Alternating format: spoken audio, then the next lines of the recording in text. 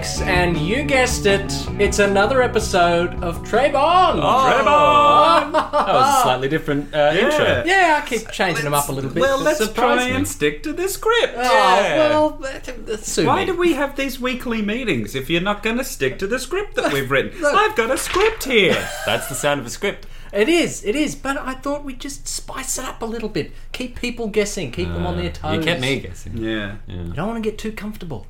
Trust is a bad thing. Comfort is a slow death. It is. Is that a James Bond? No, I believe it's a libertarian thing, Oh, actually. yeah. So, getting political. Well, folks, welcome to another episode of Trey Bond. We hope your week, as always, has been Trey Bond. I'm Jake Spear, and with me, as always, are my two best mates, Double O Derby Deck. Hello? And our... Excuse me? Hi there! our MI6 expert, Brandon McClelland. Reporting for duty. Oh, the pause is new. We shivered with yeah. anticipation. Oh, I jumped in. Couldn't wait. Couldn't wait. Well, Mr. McClelland, please tell us, what is our mission today? Well, gentlemen, the day is here. Oh, no. We are going to be watching 2006's Yeah. Casino Royale. Ooh, boy. boy. Oh, boy. It's a big day. It's a big bloody Oh, day. It's a wonderful we've time been to be waiting for alive. this one. It's like seeing the face of God. This film is a very, very special film. Yep. I've looked forward to this day since we began this podcast. Was it the first film that you and I saw together in a cinema? Because I think it was the first of our... We Darby and I, when we were kids... Yep. Just wee little uns. Little ones. We had a friend, Ashley Darby. Yes, funny. And we had this like little movie club. We did. And we Saw would go- some phenomenal films. Phenomenal Life-changing films. Yeah, films. and some horrible films some- as well. yeah, I shockers. mean, we saw Casino Royale, we saw The Dark Knight, we also saw the first Transformers. Hot Fuzz. Hot Fuzz, we Hot saw Fuzz, yes. that. Da Vinci Code? I don't know. That's that a- feels like a DVD watch Yeah, for me. maybe. But I think Casino Royale was the first one I think that we it saw. was. And Jake hadn't even been born. Not even born No, in our wasn't lives. even around. yet. I remember the day as it were yesterday. No, it was a very special day in my memory. I remember the credits rolling on and the black and white footage coming up, and all I remember of that Casino Royale viewing was your hand, your Squeezing grip yours. on my arm. You had a tannin, what is it called? A talon gripping my right arm as we were It's watching. like a vice grip. Yeah. Oh boy, but that film delivered on the day. Yes. This film completely shaped me as a person. Yeah, man. Yeah. This means a lot to you. This- it this means is a a lot big to one. the two of you. This is a huge. big one. This is huge. And what about you, Jake? Yeah, what do you- Well, hang on a minute. Let's not get into too many preconceived notions here. we're Come on. reminiscing. You and your rule. Hey, When why did don't you we first just see it? stick to the script? Well, you bloody come broke the on. rule. Yeah. We're playing by your rules, you dirty devil. Yeah, got you Oh. wrapped around my finger. Oh, what do you want to talk Well, about? I'd like to give a little bit of a shout out. Go for it, You then. would. I'd like to give a shout out to our friends over at Another James Bond podcast. Oh, Yes. lovely. Because love is in the air. Love is in the air. Oh, they've joined We the heard the club. news. They have. He put a ring on it because diamonds No. are forever. Oh. She put a ring on it. Forgive me. She put Yes. a Oh, wow. Daniel proposed to Good Corey. on her. Good on her. Oh, well We are done. very was- happy yeah. for the both of you. Yes. They are a fantastic podcast. If you haven't listened to them, what the bloody hell are you doing? Get on out there. Get on over Get a there. listen to Another James Bond podcast because they are true dirty devils. Oh. In a good way. In a good way. Good dirty In the devil. best We way. love you and congratulations. Yes. Congrats. Well done. Well done. Well, here's one for you. Oh, yeah. Previously, on A Night at the Roxbury. Well, hang on. I think we've got a little bit of extra news to announce. Do Oh, we? yeah, we do. Hang on. Yeah. Don't well, you just dull. Right, we'll all settle down. we've got a YouTube channel. We got a YouTube Boys. channel. yeah, look out. We've got a little bit of a YouTube channel going on here. We're going to thought tell it- everyone about. We thought it was time to let you in on a little secret. Yeah, a dirty little secret. For Don't your tell eyes anyone. only. Oh. And I'm sorry that you feel badly about the way we reviewed that film, but Yeah. it is what it is. Yeah. But And please stop writing. But no, if you head on over to United States of Kensington, Yes. I'll try to say that with a less Australian accent for our. Do it international- in Dutch. I don't know what that would. German? United? No. Well, that's quite funny. No, I'm not going to commit to that. You sounded like the guy guy at the start of Pretty Fly for a White Guy. Oh yeah, that's a good influence. How you doing, Bert? No, that's weird now. It is the United States of Kensington. United States of Kensington. That's it. We're on YouTube, and we've been working on a few things aside from Trey Bond. On YouTube, you may find at time of release a few Trey Bond episodes uploaded, perchance. We're going to be posting the podcast there. But if you scroll through our videos section, you'll also find a little series that we call Bo and Tim. Oh, Bo and Tim. Bo and Tim. Little Bo and Tim. Two Bo and Tim. Aussie guys who thought they could do an extreme YouTube channel and they couldn't. Doesn't turn out the way they hoped. Nothing quite turns out for Bo and Tim. They're a little. They're a series that I hold quite close to my heart. The idea behind it is to effectively come up with the story on the spot. Yep, it's all improv. All improv. Challenges these boys' wits. They're hilariously funny. If you like their banter on the Trey Bond podcast, you just wait and bloody see. They make me laugh, and Temper expectations. I'm a lone camera operator with a little microphone attached, and I struggle somewhat. But boy, you're driving that But thing, I'm driving boy. that Jeez. thing. So I don't appear in it, but my voice does. And I think you'll really like it. So please let us know if you get a chance to watch it and what you think of it, because we're looking for some people to watch it and give us some Yeah. feedback. Yeah. Let us know. Let us know. Making shit. And we'll I also think have they call it. another thing on there as well if you enjoy video games. Yes, Very yeah. true. Us playing a couple of video games and, you know... We've been busy.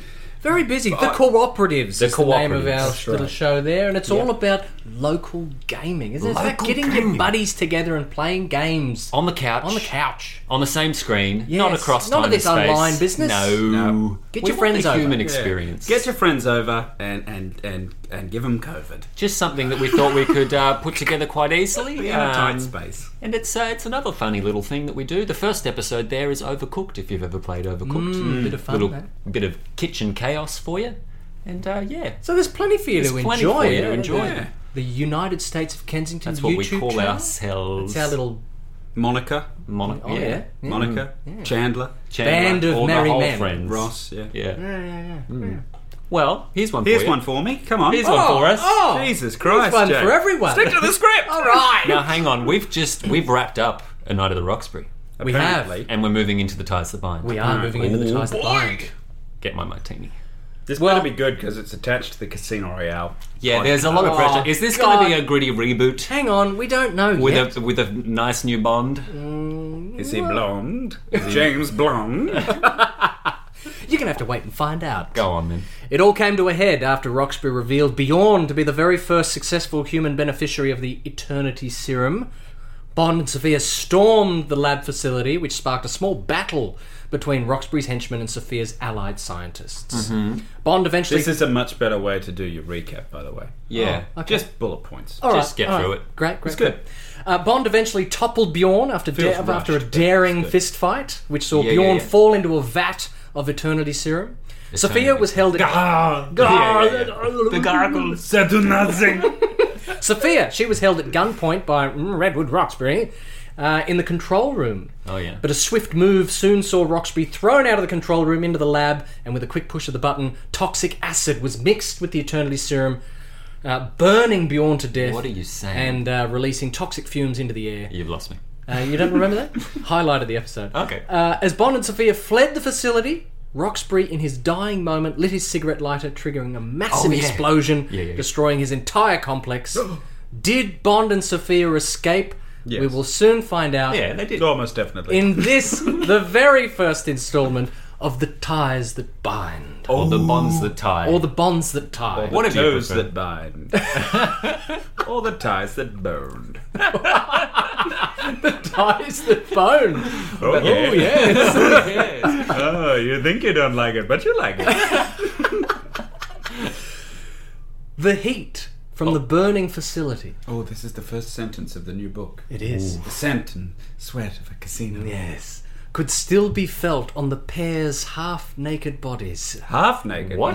Which as they have. floated on a makeshift raft off the coast of Roxbury's Island. The miserable journey... Shut up, Darby. The miserable journey from the flaming laboratory to this floating Miserable. contraption I can think of some has things that would torn have their spiced it up. clothes to shreds Ooh. and made a mess of Bond and Sophia. Nevertheless, this impromptu vessel has saved Does their everything lives. have to be sexy? Well, there's a little bit of sex in it. Okay. The ties that boned.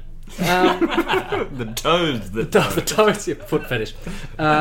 This impromptu vessel has saved their lives, and they seem to find great comfort in each other's arms. There's no H at the start of lives. Did you say live? He did. He did. Lives? I had a bit of phlegm in my throat. That's what I heard. As the Pacific current drifts them further and further away from Roxbury's Island. That was a close one. Now you might be badly hurt, my dear. Let me take a closer look at you.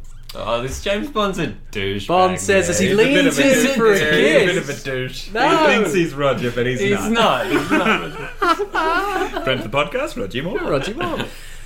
Does that usually work, James? Oh, replies Sophia as she holds him back. this has become really bad. I This think is she your needs fault. a new voice. This is your It's fault. a I new think novel, it's a though. new, New voice. novel, New voice. voice. Take it. Well, I was seeing a softcore porn parody playing out there. Yeah, she's not good. She's amateur. They were in She's tat- off Broadway. They were in tattered clothes on a raft, and James Bond speak. What does he say again? Bond says, that was a close one. Now, you might be badly hurt, my dear. Let me take a closer look at you. Yeah. And what did she say? What does she say? In the voice? Does that usually work, James? Yeah. Yeah, no, I'm not liking this. No. Yeah. He said, you'd be surprised. Chuckles James as the pair kiss tenderly Self-aware moment. until they suddenly feel the sea begin to roll violently. What are they in? What are they in? They're on a raft. makeshift A raft. What makeshift of what? Well, kind of scattered debris from the facility of drums and kind of... They've just whipped this together. And sharp shards of metal. Yeah, shrapnel and all kinds of, bits and bobs. This is an opening scene. How Sorry. did they... Yeah, but hang on. No. Hang on. Yeah. How did they make this raft? Yeah. They were nowhere near the water. Yeah, they've escaped the whole thing. And created a raft Created a over raft, the and space now of they're- 3 to 4 days. Drifting away Built- from No, the island. probably like time. 30, 40 minutes, you're thinking. I'm thinking maybe an hour or so. To build a raft. To build It's a James raft. This Bond. thing's sinking. It's James Bond. You can whip up a raft to sail You can't away. make a raft in a YouTube video under an hour. Well, let's see what happens to the raft. Yeah, let's see. My I'm going hard on you this time. I know. Yeah, he deserves it. This is your second novel. This It's is your Casino self- Royale. Yeah, it's your We've got to self- get this yeah, right. this better be This is perfect. Casino I'm Royale. dealing with the heckles from the Southern Belle. I'm going to do a Southern Belle No, voice. drop that. we Drop that. told We've you to decided not do we that. don't want that. Do Oh, sexy I can't- Anglo-French. Oh, Keep up sexy with you. Anglo-French is nice. Like Leah Seydoux, kind of. Or Eva Green in Vesper. Oh. As Vesper Lynn, not in Vesper. You gonna let me finish this bloody story Maybe, or what? I don't know. We'll never get through the damn thing. I'm The already water drinking. around them surges and waves begin to overwhelm the raft. So Until the sea god is involved. the sea god is involved. Poseidon or Neptune? From the depths, a submarine emerges with a freshly painted Union Jack Oh! We got ourselves a nautical thriller. emblazoned across the bow. This thy love me. As the raft begins to break up in the turbulent waters, Bond quickly grabs hold of the steel handles on the side of the rising vessel with one hand, and in the other holds tight to Sophia as she finds her footing. The couple make their way to the deck, where a small hatch soon opens, as if to invite the agent and his accomplice below. Oh. As if or to do that. As if to do. As if to do. Inside. Exactly that. Exactly that. Invitation accepted. Inside, the barely dressed Bond and Is that Sophia. Roxbury? Roxbury's alive. Yeah, he's a Ghost of Roxbury. The barely dressed Bond and Sophia are confronted by a control room full of British Navy personnel. Oh, there's like beeps and stuff in the background. Yeah. Very good. All right. A hive of activity. Smoker, I'm going to smoke a fag. We call cigarettes. Are we fags. A hive of activity buzzes around them, completely indifferent to their presence. Until one The stout... activity is indifferent to their presence. The activity buzzes around them. Yes, it is. Okay. The activity Just so is I'm clear of my perspective. Yes, that's right. Until one... We're not dealing with AI then. No. Until one stout officer approaches them. Stout, read fat. Yes. Commander Bond, your attendance is requested in the Admiral's office immediately. Follow me, if you please. This ought to be good.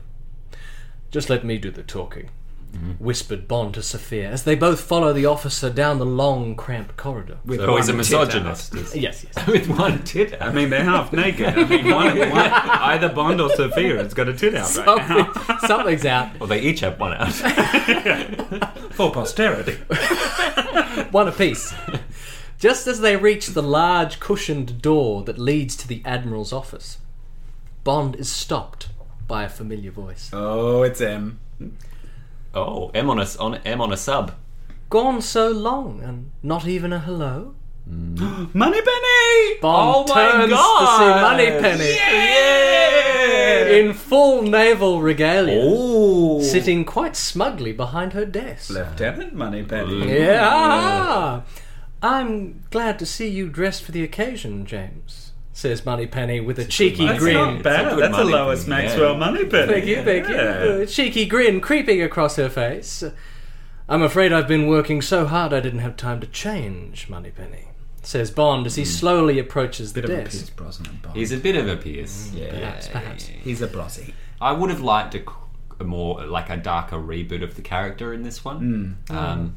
If you want to pick that note up now and apply it immediately.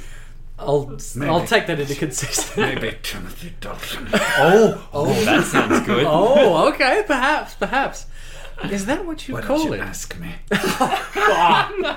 Is that what you call it, James? Says Moneypenny. It appears the water must be mighty cold. What's he got to? Why don't you sit here Nipples. and I'll see if I can warm you up. Oh dear, Hang on a Bond- minute. Jake, you've got to temper yourself a little Yes, bit when you you're need to- writing this. yeah. Excuse me. Go for a run, have a cold shower before Then rethink it. Do you reread anything? Bond leans in to steal a kiss when he is suddenly swamped by a navy blue dressing gown that Moneypenny has retrieved from a nearby cupboard. If I were you, dear, I'd keep a wide I'll berth. let that one fly. How did she? Okay. Yeah. She's like Nightcrawler.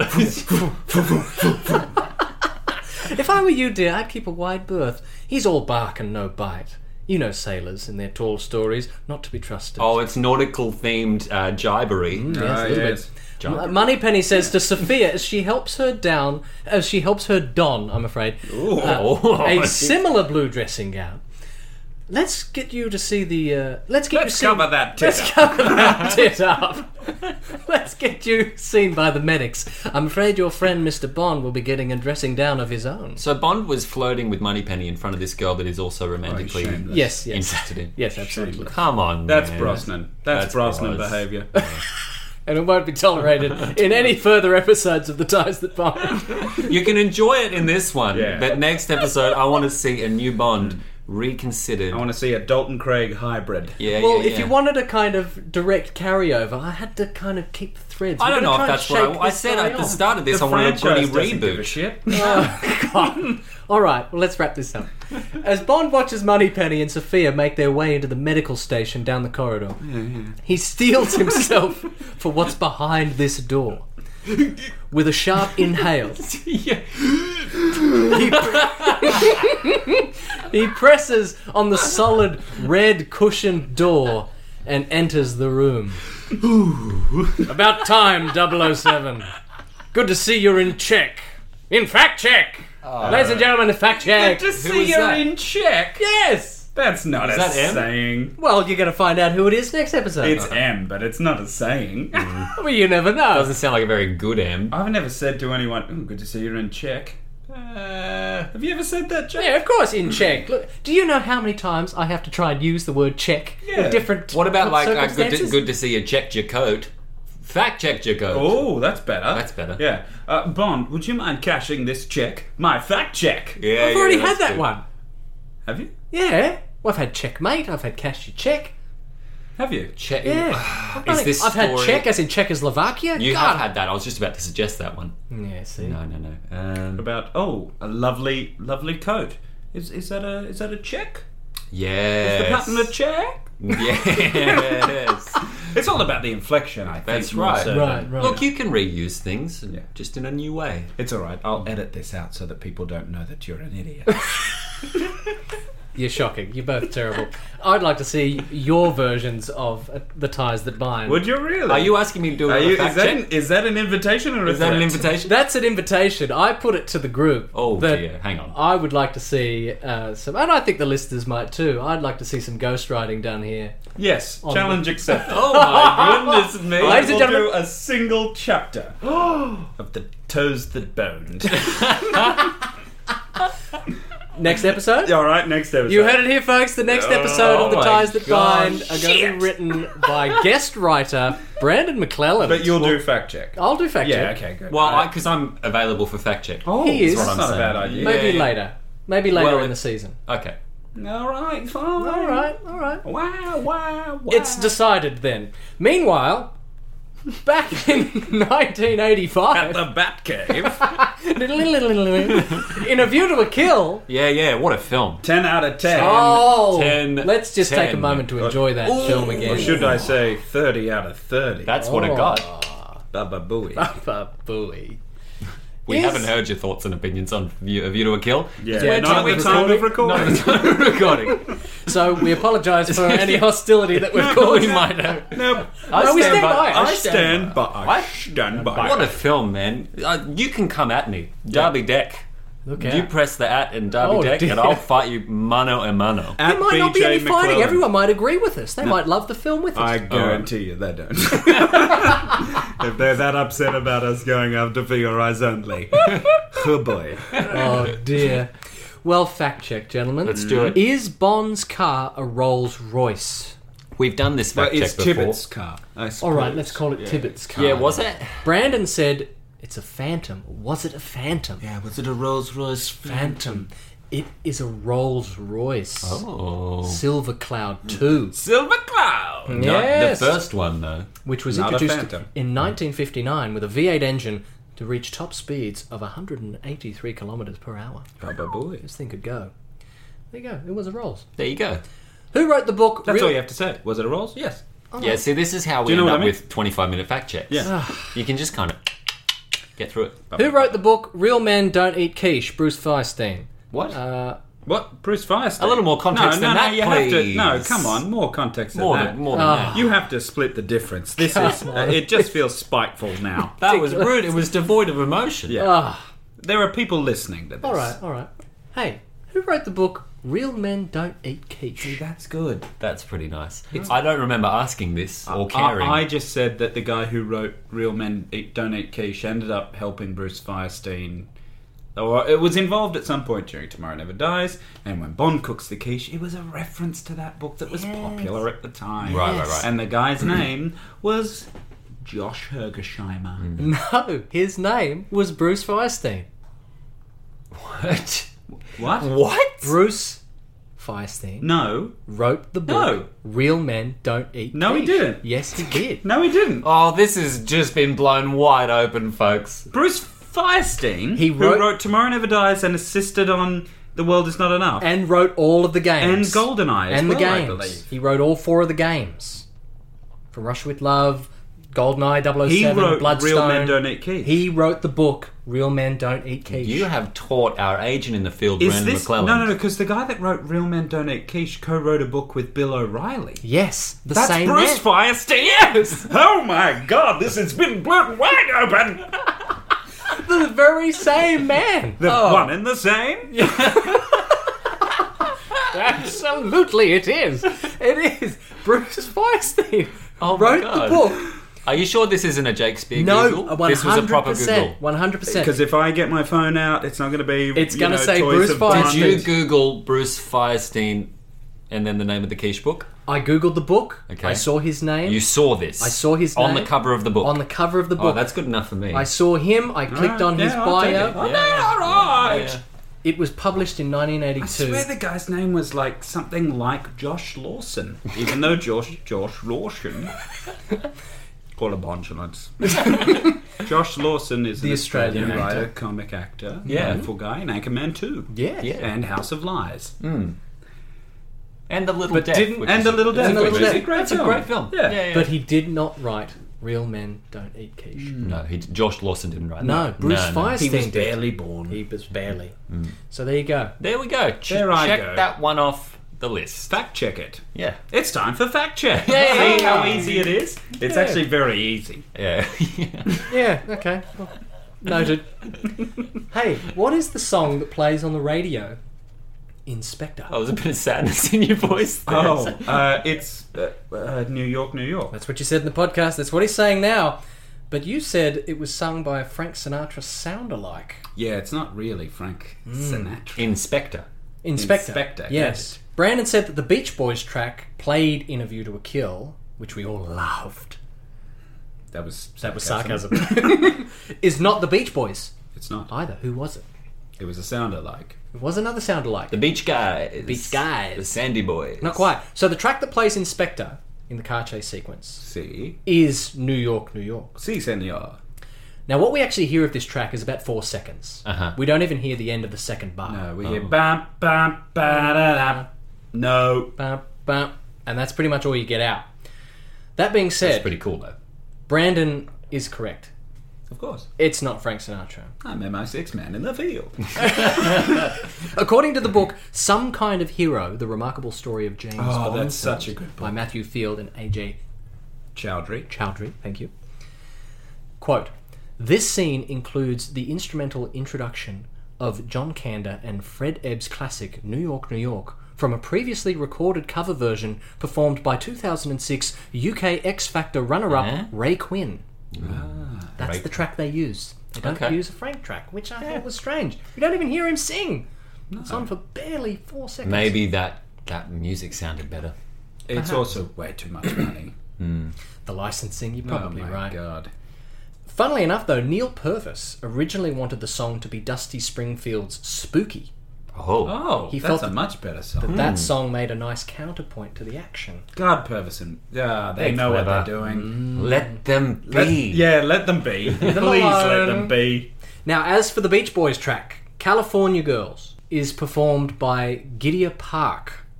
Well, that's not the Beach Boys. That's not the Beach Boys, and according to their website, they are the #1 UK tribute band to the music of the Beach Boys and the Four Seasons. Good for them. Good for them. The reason Or why so they would claim. is that the guy that founded Gideon Park went on to actually become a member of the Beach Boys and What? the Four Seasons with Frankie Valli. The Beach Boys are a mess. Are they still around? They are still around. And they're coming and going. Yeah, and but all Brian kinds of- Wilson is in no way affiliated with them. No, he's moved on. Yeah, the Beach Boys, not good. Do a little bit of a deep dive into what happened to the Beach Boys. And, cry yourself to sleep. Yes. Now, further to this point, why was the Beach Boys song included, and was snowboarding a popular sport back then? Oh, I do want to know go about on. the snowboarding. I'm going to put my feet up while you Rain Man this one. Brandon- Snowboarding was... You said that the sport became a sport of its own around the 70s. Yeah, sometime in the And he 70s. felt it was around the late 70s, early 80s that it picked up in popularity. Fuck it, I stand by it. Right. Jake said that snowboarding didn't come into the Winter I Olympics. said. I said that the snowboarding sport didn't come in to the Winter Olympics until the 2000s. Brandon said, oh, what? Well, basketball didn't come into the Olympics until 2000s either, so is it a sport? Oh, did I How say that? dare you? Did I actually... Oh, fuck. Yeah. All right, he's going to get me here. He's going to be like, Brandon, you were right about snowboarding Oh, being in the 70s. yes, he is. But I'm I can sorry, see but it. basketball was in the Olympics in the 30s. Blah, blah, blah. You guessed it. You've undone a little bit of his... All right. I reckon I'm close. Yeah, I reckon there. you're close. It'll be like the 40s after No, the I think war. you got it bang on. All right. Mm-mm. Pay attention, 007. As to why the track was included, I cannot say. However, according to Adrian Baker's Wikipedia page, Who the f*** is that? Adrian Baker, being the founder of Gideon Park, the tribute band, but also a member of Beach Boys and the Four Seasons, it is said that Gideon Park recorded that particular version of that song specifically for the film. I don't even know what I care about anymore. You wanted to know. These are the hard-hitting facts, folks. Now, modern snowboarding began in 1965. This is what I care about. This one. Yeah. 65. 65. When Sherman Poppen, an engineer from Michigan, Cousin of invented Mary. a toy for his daughters by fastening two skis together. It was dubbed the Snurfer. Oh, God. God. Yes. We'll workshop it. Poppen licensed the idea, and about 1 million Snurfers were sold over the next decade. Wow, good on him. Made of mozza. On the Snurfer. I made a matzah on the Snurfer trade. With a name like that, who knew? In 1968, Poppen organised the first snurfing competition at a Michigan ski resort. Please stop saying that. In 1979, 6 years before A View to a Kill, Yeah. Jake Burton Carpenter came from Vermont to compete with a snowboard of his own design. A snowboard or a snurf? No, it's a snowboard. Don't That's say what he it. called it. He called it a A snowboard. snowboard, this Yeah, one. because it's not a surf. It's a surfboard, not a snap board. But it's like surfing on snow. Snap.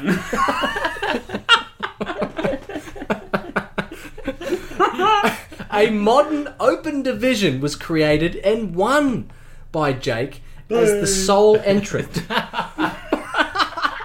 His name's Jake. What an idiot! You dirty devil. The race was considered the first competition of snowboards and the start, He's the only one in it. the start of what has now become competitive snowboarding, not snaffing. It is said that snowboarding became most popular. Became more popular, I should say, in the 1970s and 80s, which is kind of what you said, Brent. It's exactly Basketball, however. And here in we go. 1985, Yeah. the first World Cup was held in Zers, Austria. For snurfing. Yes, further cementing snowboarding's recognition. It's the snapping Bearcat. The Snurfing Zers competition. My My goodness me. It further cemented snowboarding's recognition as an international official competitive sport. Now in 1998, Yes. in the Winter Olympic Games in Nagano, Japan, snowboarding became an official Olympic event. Oh, so not the 2000s. Not quite the So 2000s. who's the dirty devil? Oh. Very close to the 2000s. Who's the dirty devil? Say it. We both are. Say it. Because men's basketball was first included in the Berlin 1936 Summer Olympic Games. Yeah, but see, Son of a bitch. he undid a little bit of the ill will because he guessed it the second time round. The second time around. So you can't really hold that over him too. And people like me. That's You right. know what I mean? It's, Yeah, it's very yeah. easy to like me. It's near impossible to like you. Totally disagree. Is there any more? Is that it? No, there's more fact check to Ah. come. Now, is Hungry Like the Wolf Duran Duran's only big hit? Oh, come on.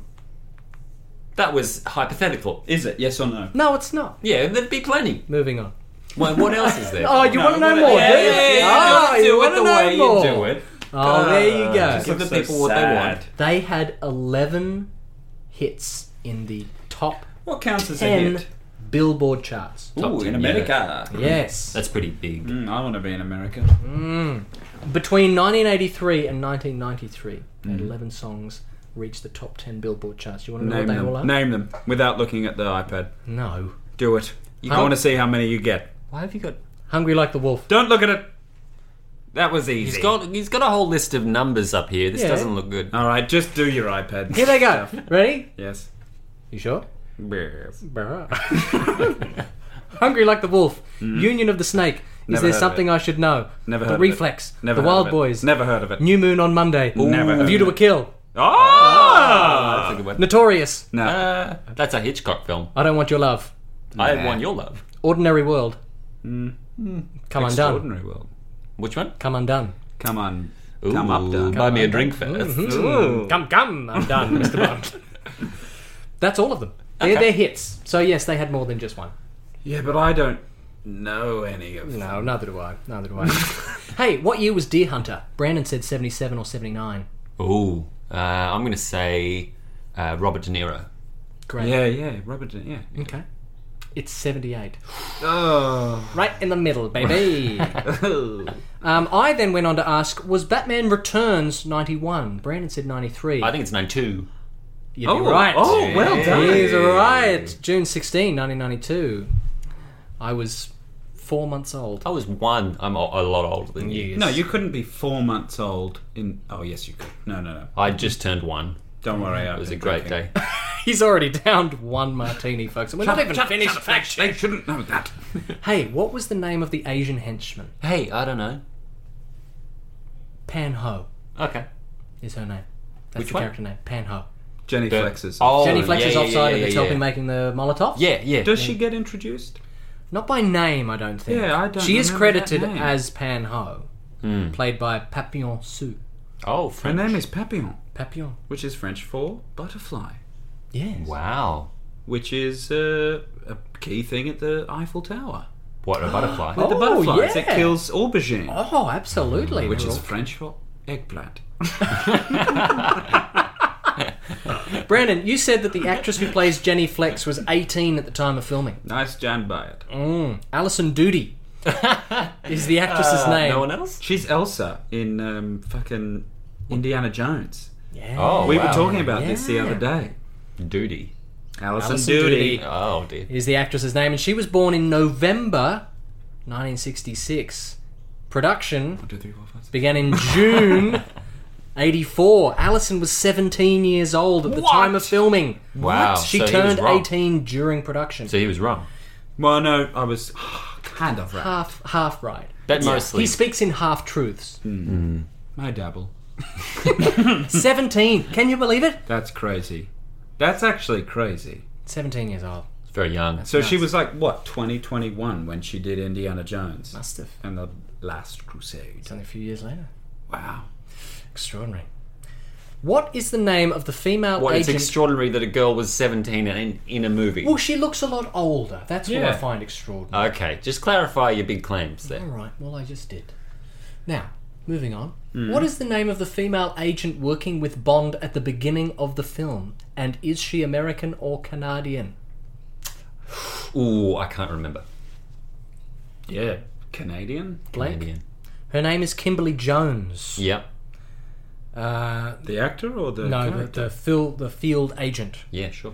working with Bond in Siberia. Her nationality is listed as British. Oh. Get out.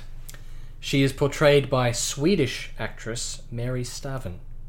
So she is neither American nor Canadian. So I get your feel like ears we're fixed. deep in Rain Man territory, but we've been tricked into being Yeah, we've here. been tricked into feeling comfortable. I've in my lured you in. Lured you in. Hey, what is the name of the Bubbles agent? What? Oh, the Tchaikovsky. Oh, the bubbles. Oh, yeah. Tchaikovsky. Yeah, go on. Paula Ivanova, I would have guessed it. played by Fiona Fullerton, Oh. British actress. But, Brandon, you probably know this. It was meant to be Barbara Bach. Yes. To re-bring back, Also, redo. I don't know if I mentioned this, but Maud Adams, who was in Octopussy and The Man with the Golden Gun, has a cameo in this film. That's my final Are fun you serious? fact. Oh, Yeah. no. I'm sorry. You're telepathic. Oh, Telepathic- yes, he read through telepathetic. the iPad. I'm sorry. That's You quite really- alright. I meant to talk about it during the podcast, but I got so caught up in it. Yeah, she's during How the amazing. Paris, the chase in Paris. Not quite. Isn't she? Fisherman's Wharf. Oh, she's at the wharf, Yeah, is she? San Fran stuff.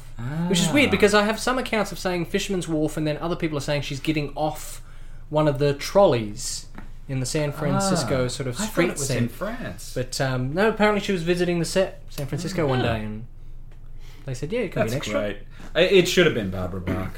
Yeah, I really like that idea of. But of- I will say that the actress who plays Ivanova, or Ivanova, however you say it, way more charismatic. than oh Barbara yeah, Bach. yeah. I can't really picture Her Barbara doing Bach that. No. doing bit that kind of wooden. jokey stuff. Yeah, maybe a little bit. Living up to yeah. a name. That She's was the in joke we made. Oh, yes! Oh. We made He that. had a run of 3 very wooden leading ladies. Yeah, Just more teak and mahogany. bit of a rough run. Ugh. More charisma. Well, folks, that finally is fact check.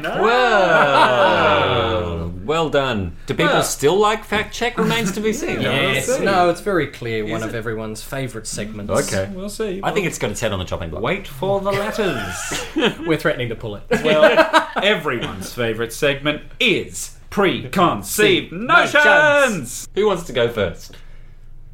You know what, Brandon? I think you should bloody go first. but- We've Yeah, come we've on. all seen this one. This is your big man Okay, love film. look, You go first. Lay it on us. It's Go my on. favourite film of all time. It is. All right? Yeah, not just Bond Not film. just Bond film. It's actually my favourite film of all time. Wow. Everything about it's perfect for me. Yeah. It's the film that launched my life. I didn't know what living was until I watched this film. Yeah. By golly gee, I can't wait for the next 2.5 hours. Yeah. I can't wait. Eva Green, to die for. I think it's got fantastic villains.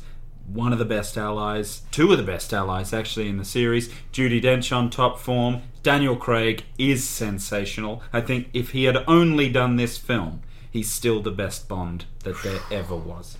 Wow. I love the look of this film. I think it's David Arnold's best score. I think the screenplay's fantastic. The locations are perfection. It's a shaken tent. I'm going into this fully expecting me to give this a shaken tent. Look, it's my favourite film. It's my favourite film. Any I've loved- faults? Any faults? No. Can't fault it. I can't fault it personally because it ticks every box that I want to tick. Wow. If every Bond film was in the ballpark of this, I'd be pretty happy. Wow. Well, I mean, just adding to that, I love this film. There's a very special place in my heart for this movie. I think it's so brilliantly put together. It moves like no other James Bond film. It's like it's alive. It's an organic creature, and it holds up to repeated viewings. I think it's so colourfully put together as well. It's such a beautiful movie, and so it was just the right way to revitalise Bond. I think Martin Campbell nailed it. I think the creative team nailed it. I think Daniel Craig is sensational. I can't wait to watch it again with you fellas. And This is the first time we've watched it together since we were kids. we might have at watched that it. cinema. We might have watched it together once or I don't think we have. maybe. I don't think we've watched it together. Conjecture. Fact check. So you Fact call check. But no, I'm really looking forward to this. I think the last time I watched this was about 6 months ago. And It was only a couple of weeks ago, I think. 2 You months watched ago, it- maybe. Yeah, it was a couple of Yeah, months ago. You yeah. watched it with your partner. That's right. And Fiancé. And one thing I will say is it's starting to show it's a little bit of aging, which I think is interesting stylistically. Nothing to negate the quality of the film, but I think I'm looking to have a look at this today, here and now, with all of the stuff we've learned. Yeah. And see where it stacks up and see what kind of a James Bond picture it is. 'Cause 20 other Bond films behind us Yeah. now. Yeah, Yeah. well, we're into the Daniel Craig saga now, This is which it. sits Are we? very separately from Yeah. from the other films. Are we? Come on. You know, it might have been an attempt at sarcasm, but the listeners just hate you. Not at all. No, there's a few chuckles. I heard it. You can't let this guy get too big a head, folks. You got to pull him back in. every It's now and then. me. How many years on from Brosnan's last are we? 4 years. It's been and 4 his years last without was James Die Bond. Another Day. So we needed a big old palate cleanse. There's a lot riding on this film. Oh yeah, Hugely, huge, and it delivered in spades. We'll see. No, we know. No, we it's know. a fact. It's a fact. It's been a long time since I've seen this movie. Uh-huh. And for me personally, all of the Craigs blur into one. I do not have a very clear kind of map of this one? of the Daniel Craig world. Oh wow, well, this will be interesting. There's then. little bits and I'm pieces. very familiar. Unlike the other films, where I'm a little bit more spotty. yeah. Crazy. This I know. You got a Craig. clear I kind know, of I path know. through the Craig Yeah, era. none of the Craigs blur for me. Yeah, neither. I just haven't really seen them. I've probably only seen these films once. Are you? Well, this is why I got invited into doing this thing. Maybe Because why you get disinvited. I'm the greenhorn. I don't know anything about these films. I reckon... So, I've got a feeling, in all honesty, I think it's going to be absolutely spectacular. But I've got a feeling that it's going to be quite jarring.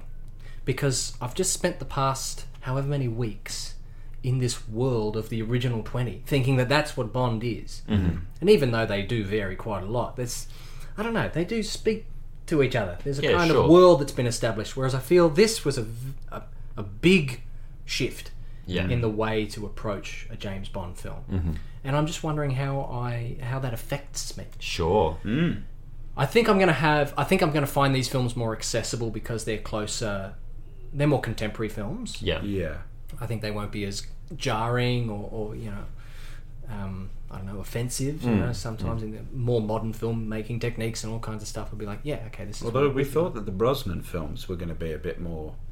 They were more savvy. dated than. Yeah, I mean, A View to worse than the Moors. A View to a Kill is more modern than they are. Absolutely. So I'm interested to see how this 2006 Daniel Craig kind of sits with me. Well, look, I think you're quite insightful in your views there. I'm surprised that I'm agreeing with your position. But good work.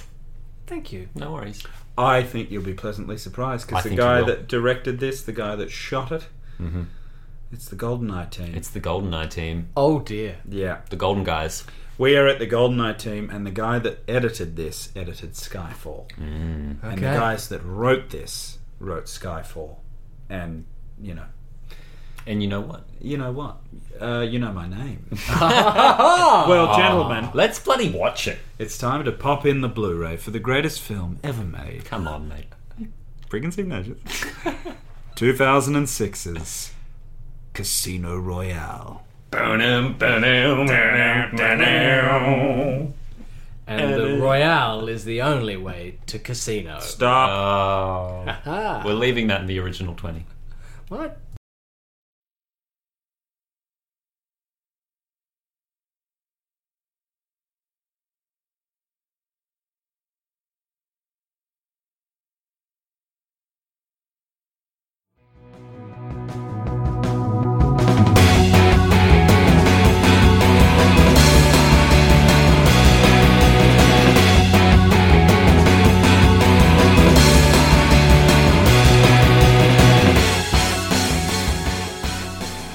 Well, gentlemen, we have just seen 2006's Casino Royale.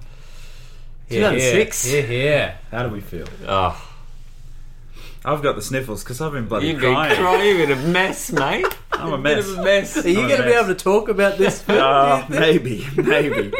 I got to be honest. I've watched that film maybe 3-4 times every year since it's come out, Yep.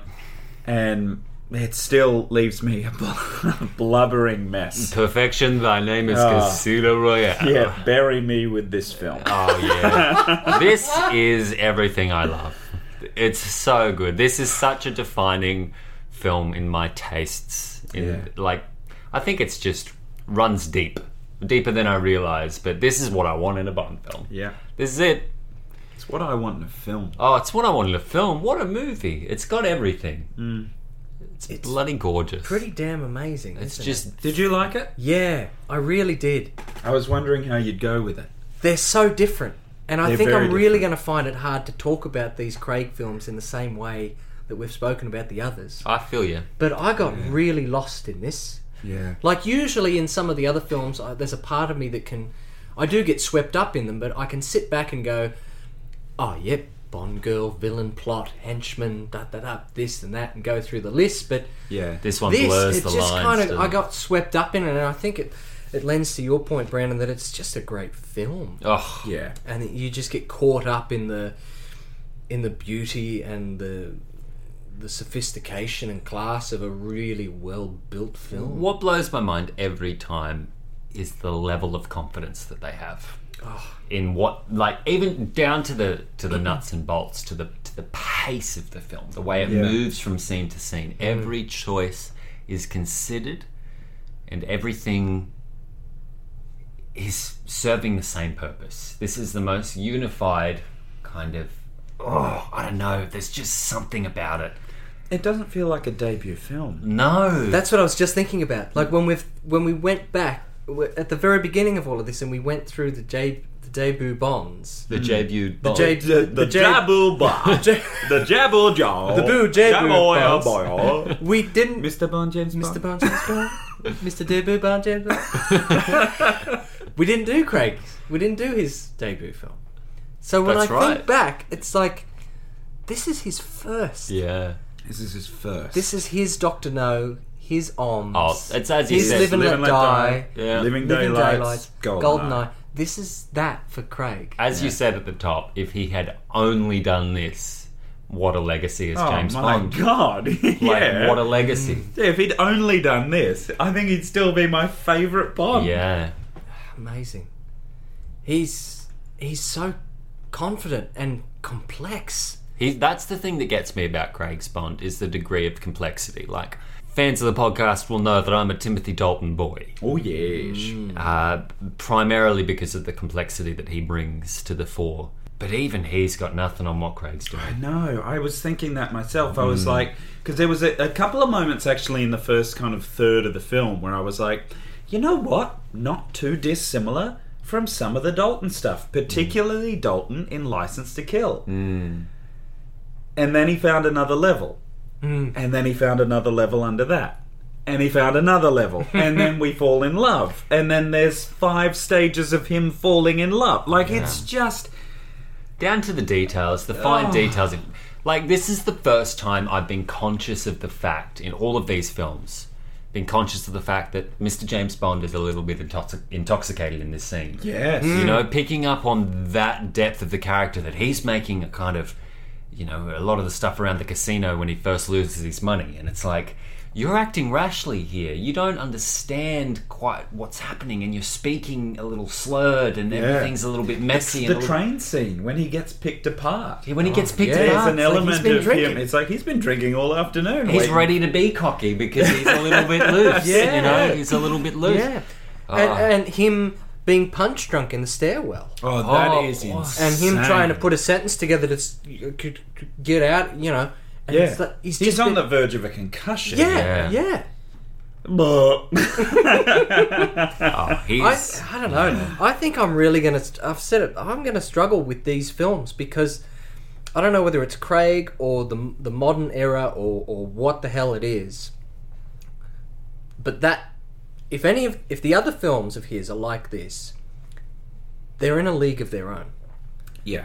And I just... With these 20 films behind us, I don't know how I'm going to talk about these. I don't know because it's Jake's wide-eyed right Yeah, now. He's I'm- gone pale. Yeah. it's really bizarre. I know what you mean. Well, this was how I felt when I was 14. Well, I guess, yeah. And having watched all of these films, and I was in love with the Bond films. And I hadn't read the Fleming novels. I was aware of them, and I was aware that the character was a little darker and harder edged in that.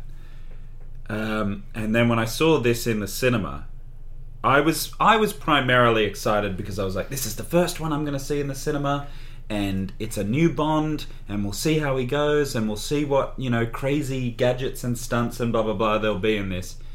And when I saw this in the cinema, I had the same thing that you're kind of sitting through now, where I go, this is completely different. And I thought I was a Bond fan before, but none of them hold a candle to what I've just been shown. It's that thing of kind of going, look, it's a cliche, but Casino Royale is just a good film. It's not just a good Bond film. It's not just a film that I would go, if you want to watch a Bond film, start with Casino Royale. If someone was like, I'm a bit bored, I wouldn't mind. What films would you recommend? I'd say, have you ever seen Casino Royale? No. Watch it. It's a great film. It's a great film. And the way that it ends, you could kind of go, yep, it's a great film on its own, blah, blah, blah. How do you feel about it as a James Bond adventure? Yeah. I'm sitting here going, is it a James Bond film? Like, it's making me question what a James Bond film is. Because going into this with my 560 day your day 6-7 day plan. Yeah. I thought I knew what I wanted from a Bond film, and then I could break it down into category by category.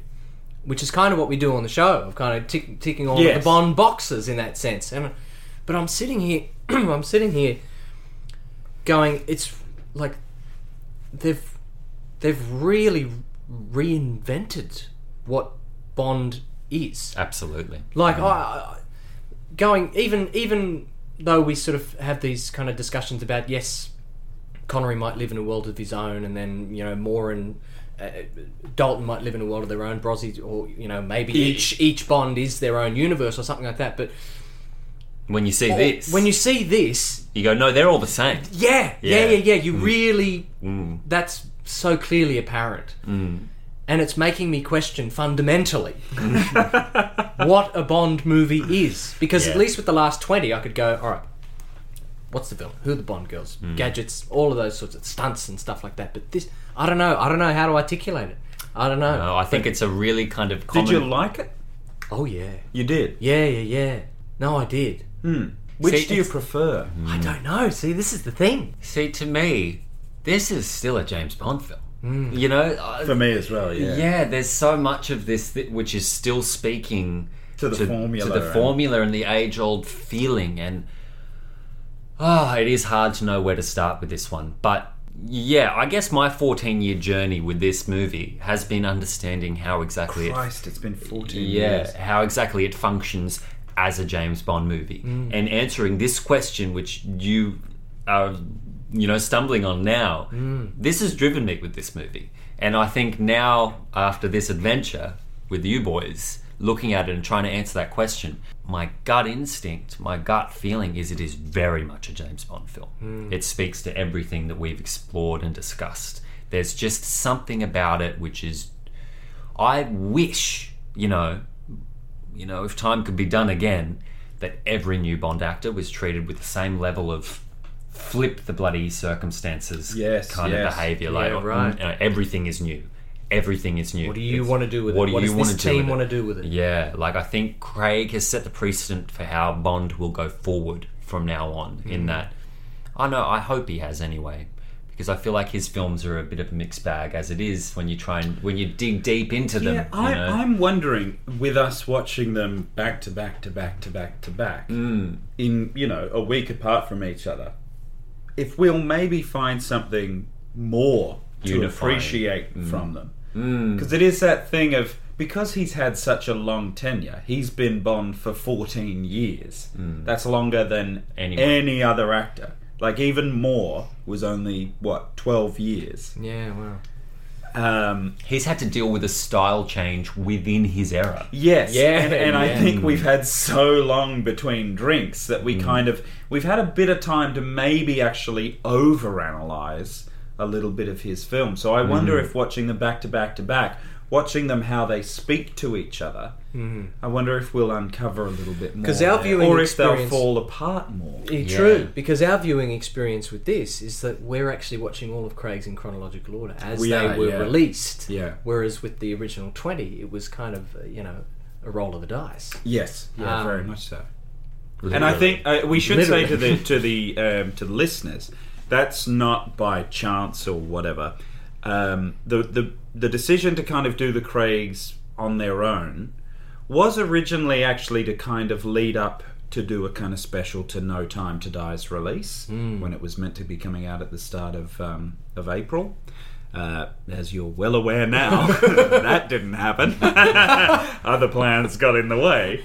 But the other reason that we decided to do the Craigs kind of in chronological release order is not only that is he the current Bond and we're building up to his farewell, but the way that the Craig Bonds are kind of structured is that they definitely feel, particularly with the events of Spectre, they feel like one long story. Yeah. And all the promotional material for No Time to Die, definitely it's like, this is the last chapter of the Craig story. Yeah. It definitely feels like it's its own saga. So that's the reason that we're kind of watching these in order, because it really feels like it should just be one story. Whereas the preceding 20 films were more just like, here's James Bond's random wacky adventures. Yeah, they were more isolated events, weren't they? week. And I think that we were backed up on that in terms of we were backed up. Too much cheese. Like when you watch GoldenEye in the order that we did, we watched it in the 5th film. Yeah. As the 5th film in our run. We still watched it from start to finish. From start to finish, absolutely. Yeah. But Didn't, it didn't. some kind of the whole thing of like the double agent and blah blah blah didn't feel out of place. No. We still kind of went, oh, okay, yeah, they're playing on the general James Bond theme. Even in those mini reboots like Living Daylights and On Her Majesty's, they still feel like weirdly part of the same universe. They do. Whereas the Craigs definitely feel very removed. Still sharing the key DNA. Absolutely. The work that they did between, I mean, I would love to have been a fly on the wall in those rooms when they were, coming down from Die Another Day. Firing Pierce Brosnan, having to think about what James Bond meant. I think the work they did in that room in really understanding what the hell is they have and how important what they have is, and how much respect they should pay to it and how much thinking should be involved. That's the kind of stuff I want every time round. And it was a long bloody journey to get to this film because they couldn't do this in 1962 because the rights were owned by CBS or whoever it was. Sony got their hands on the rights eventually. Of course they did.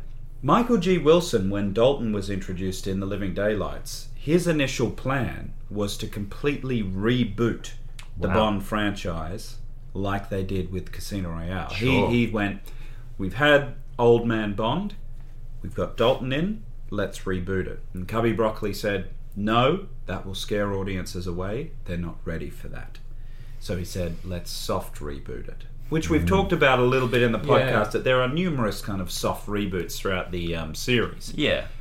So Michael G. Wilson was very keen for a very long time, 20 years before this, 19 years before this, to reboot the franchise, show a young Bond becoming Bond. Yeah. Purvis and Wade, their favourite piece of writing is Fleming's Casino Royale. They wanted to tell that story so badly. You can see elements of it in their first bit in The World Is Not Enough. I mean, the character of Sophie Marceau's Electra has shades of Vesper. I mean, you can see them playing with those ideas in a less sophisticated manner for sure. I mean, we talked about it when we did the podcast that there are shades of Skyfall even in that film. But, you've got Michael G. Wilson desperately wanting to do this kind of hard, grittier, from the ground up reboot. You've got Wade and Purvis and Wade, who are wanting to do Casino Royale and do that kind of reboot. And then the rights fall into Eon's lap to do Casino Royale. And I think around 2004, 2005, they got that. The lawsuit was all settled. McClory was pretty much out of the picture. He was on his way out. They got the rights. They partnered up with Sony and Columbia Pictures, and they had to let go of Brosnan. But eventually, they went, let's do Casino Royale. Let's just reboot it. I mean, there's a long journey towards this film. Yeah. It's such an interesting thing. But it's fortuitous that it comes after the absolute steaming pile of dog crap that is Die Another Day. Isn't it crazy? Isn't that insane to think that the film before this, chronologically, is Die Another Day, and it's only 4 years before it. Completely different characters. That they are not. You can't look at Brosnan's Bond and Craig's Bond and think they're the same person. You wouldn't think it's the same franchise. No. Yeah. Like, my goodness. Let's talk about Daniel Craig as Bond. Yeah. This is our debut. He's very good. I mean, he's perfect, isn't he? He's bloody good. I want to know what your thoughts are on it. Yeah, because you've called Connery a thug. You love Piercy boy. Yeah, you love your little Brosnan. You're a bit hot and cold on Old Man Moore. On Roger Moore, friend of the podcast. You're a dirty devil with a disparaging opinion. Excuse me. Yeah, you don't seem to have any opinion on Dalton and No, you haven't said a thing. Where do we sit on Craig? Oh, Danny boy. This interpretation of Bond. Yes. just, I don't know. I think I'm going to be a broken bloody record here. It totally reinterprets the character. Like, sitting through this film, I learnt so much more about that character and so much more about this world. And I think a large part of it was because of him and what he brought to it as an actor and that level of depth and complexity that we're picking up on. It was incredibly charismatic and charming, and he is funny. He's hilarious. You can tell. He's great. And he nails that glint in his eye that bloody Roggie's known for. You know? That sideways Rogie and little... Sean as well. Yeah, there's a lot of Sean in him. There is a lot of Sean. But I think one thing in particular that Craig absolutely masters and really brings to the franchise, I'm going to say more than anyone, is his physicality. I think the precision and the gravitas that he exudes on the screen is like, he is SAS trained. He is so incredibly capable. And like, through the course of this film, we see this man, you know, climbing up a crane. We see him being poisoned. We see him go into cardiac arrest. We see him, you know, swimming and fighting and shooting and flipping cars. It's like, I mean, he went through a bloody meat mincer in his debut film. Like, they beat the shit out of this guy. Yeah. He's incredibly impressive. I thought it was just an amazing performance, and so confident. Like, he's a shit of a kid. You know, when you start, and that relationship that we get with him and M, and this whole idea of him being promoted too soon, and this reckless fucking new agent. Any thug can kill. And this incredible journey that we see him go. Like, for me, I think this film is almost like a missing link in the whole thing. And I know we see him fall in love in Oms and that, but I think this in a way is kind of us seeing the birth of Bond. Him becoming 007, of like, we finally get to see that story. Yeah, I'm with you. Amazing debut. No arguments here. Yeah, I think he's terrific. There's just, I mean, there's a degree, there's a sort of edge to Craig, which I think there's just one part of him which rubs me the wrong way. I can't quite put my finger on it. It's the pout. It might be as simple as being the pout. There's a sort. Can't help where his lips fall. No. There is a sort of showiness to his physicality, I think, is the best way I can put it. Oh yeah. You know, do you think that's the franchise trying to be a bit more Hollywood? Maybe. Right, Bond needs to be ripped. Bond needs to be ripped. He needs to be so strong. You know, like a bit of a superhero. In a way, he's not. He's never risks being presented as a superhero. But just some treatment of the way in which, just in this film, I think in particular. Yeah, I know. When you level of showmanship, that for me is a strength for me for Craig's portrayal in this, because watching it today, because I haven't watched it in about 6 months because of this fucking podcast. It's been hell. Getting in the way. May I say, it's been hell. I should have watched this at least 2 or 3 times this year by now. But I was watching it, and particularly for that first half, before he sits in the shower with Vesper, there is something quite showy and braggadocious about him. Yeah. And the way that he is physically, the way, like, you even remarked on how he walks to the Aston Martin when it first arrives. Yeah. There is this kind of cocksure, overly cocky, actually, attitude. And the way that he holds himself physically is a little too, it's like over macho. It's a little too posed. Yes. Yeah. And then I was watching it, that as the film went on, like his stuff at the end when he's in the Venetian house that's sinking into the water, when he's doing the action there's no superfluous movement. There's no holding or flexing or anything like that. He's lost all of that. And he's just straight in. It's, for me, I was like, oh, I was seeing things in this movie where I was like, oh, they really play up the kind of almost douchebag psychopath Bond at the start. In a way, He's still cool, and you're still like, oh, he's Bond and blah, blah, blah. Like, there's still that there. Yeah. But even when he's at the one and only Ocean Club, there are elements of him where you go, I don't know if I'd like that guy in real life. That's right. You're like, oh, I'd love to be him, but It's this moment where Vesper catches him looking at himself in the mirror. In the mirror, time. yes. I was like, you think you're all right, don't yeah. you? And she kind of looks at him like, get over yourself. Yeah. And it's that thing of... It's why I loved that train scene between the two of him. Where he's... The two of him. The two of them, sorry. Oh my God. Craig on the brain. I would love to. Oh, take me.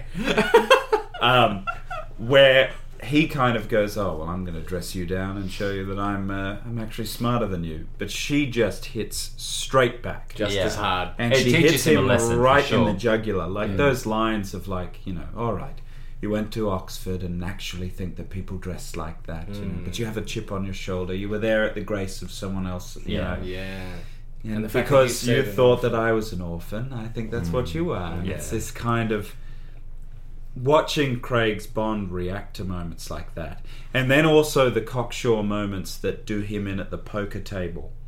And that scene where he first loses everything. And he's standing on the balcony and he's clearly had a couple of drinks.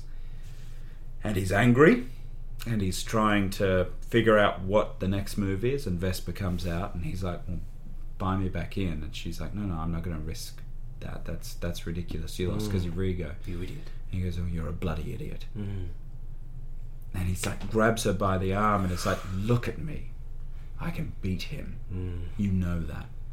And she just says to him, let go of my arm. And it's this moment of like, it's just great character development. We're seeing Bond become Bond. Yeah, that's the thing. That they've even mapped his physical journey. Yeah. As a part of this transformation, this kind of crucible, this birthing of Bond. It's like that he starts off as this, what is he, a head of section or whatever he might, before he becomes a 00 or whatever that position is. Oh yeah, When an he's- agent, I suppose, yeah. And that he is this young kind of cocky guy thinking he's all right. Yeah. And then all of a sudden, by the end of it, when the armour is gone, it's all of the lessons that he's learned. Even on a physical level, how he holds and carries himself. Yeah. That's been changed. And watching how each kill changes him as well. Like second when he one gets easier. the second one is considerably easier. That's correct. Well done. How much do you think is like a response to the sort of history of the character in that choice to take Bond on that journey? You know, on a journey from overconfidence to putting him in his place and making sure his eyes are on the prize. I think Was that written? Was that in the book? Well, it's not so much in the Come from book. Fleming? No, but I think it the comes history from of the franchise. I you think know? it's the franchise. Going, you can't be that anymore. You can't be this guy Absolutely. anymore. And I Yeah. think, as cliche as it is to say this, Loosens the tie. listens to Ty, Loves cliche as it is to say this, this is the first post 9/11 Bond. Technically Die Another Day is the first post 9/11 Bond, but they were making the film when that happened. This is the first one that they made in the post 9/11 world. Yeah. From go to woe. And I think there's an element of looking at the West's place in the world, not seeing the West as purely the good guy. There is shady, underhanded stuff that needs to happen. Are they a brute or a scalpel? That kind of blah blah blah. But I think that it was a very deliberate decision that in a much more serious world, that the Bond producers kind of went, look, if we lean into the hero mentality too much, we end up with Die Another Day. We end up with invincible Bond who can do whatever he fucking wants. what would Bond actually be now? It Because feels- that's yeah. something that It feels apart like a from, dressing down of the character. Yes, because not apart just from Craig, GoldenEye, Yeah. the Brosnan age doesn't feel like it would actually happen. GoldenEye maybe, but even then there are... In its context, you mean? Yeah, in its context, I think GoldenEye is the one of the Brosnan films is where you go, realistic. yeah, I could see The how rest that are could happen. bullshit. Yeah, I mean, a fucking newspaper magnate. Come on. Yeah. I mean, the cops. That's a police job. Yeah, so you feel like Bond feels relevant as a spy in this context in 2006. Yeah. I guess that's one thing where my brain struggles a little bit when you think about old Bond. You do have a better sense of how he fits into the picture in terms of the Bond of the 60s, in the 60s. His espionage is actually more straightforward. Yeah, I wonder what the actual mechanism is when I'm watching this film, what the actual life of this agent is, how often he's working, what types of jobs he's involved in, and what it does come to the fore a little bit more in this world. And I wonder how much of that is too, because the 60s is such a... I mean, it's such a smoky, romanticized time. I wonder how accurate this is. To the world To of the- espionage. of espionage. Yeah. I would say barely resembles the real world. I would say the real world of espionage is mainly people sitting behind computers. And I don't think there are many. I don't think there are any James Bonds out there. I could be wrong. I wouldn't know jack shit about espionage. But if you're gonna do the, I don't know. I think this is as grounded as James Bond Can be. Yeah, it's got enough of a foot in the real world. You know what I mean? It's treading the line perfectly. Like half of me goes, "What, secret agent in a poker game?" I know, and then right? half of me goes, "No, that's Yeah, it's I believe this." Yeah, You know? yeah. He's been in space. I mean, if I fucking bought that, I've got to buy this. How is this less realistic than space or a diamond satellite? Oh God. Yeah, I don't know whether that comes into play as much for me. Of going, I think I'm pretty happy to leave James Bond in a kind of Cartoon world. false reality. Yes, yeah. I appreciate the realism or the attempt at realism because I certainly don't enjoy films like Die Another Day or Moonraker when it sort of becomes so egregious. Oh god. Yeah. you know- But whether or not there's actually these people running, it doesn't really factor. Yeah. You know, because I can have such a ball with you know, Thunderball. Ooh. You know, and films of that nature. That I'm not really consciously sitting back going, are there real agents out there doing that like that? But one thing about this film is that I'm just very grateful for the courage of the creators, producers, creative team to attempt this new world of authenticity of going, all right, let's see if this franchise works in these parameters. And kind of going, okay, if a character if Bonds really did exist, if this is how espionage was carried out in the world, what toll would that have on a man? What toll would that have on a person? If we sent out an agent from the Treasury, a fucking accountant, into the field with one of our agents, and that was the world, what effect would that have on them? You know, this isn't Mary Goodnight. No. This isn't Barbara Bach. This isn't, bloody Lois Chiles. Yeah. We're seeing what the bloody effect is on a civilian, almost. Yeah. And what the effect on Bond himself would be, particularly if this is the first time he's had to take a life, which takes me to the title song. Oh. You Know My Name. If you take a life, do you know what you give? What did you think about the pre-title sequence, all set in black and white? No gun barrel. First film without a gun barrel to start us with. Yeah, true. That's true. No kind of original. Yeah, kind no of- doom, doom, doom, doom, doom, doom, doom. Yeah, circle. It doesn't bother me in Casino Royale. It doesn't bother me in Casino Royale. That's the correct answer. Why not? Why this exception? It's Bond Begins. Why are you Bond letting Begins. this one off the Because book? it is... Because he's not a 00 at and the start. it's tied into the world narrative. So Yeah. when does it say that only the 00 agents get a gun barrel sequence? Well, because he's not James Bond yet. He's not 007. He's not the man we know. It's that the whole thing, the whole well, not subtext. It's just the context of that scene is, if M was so sure I was bent, she would have sent a 00. Benefits of being section chief. I'd know of anyone being promoted now, wouldn't I?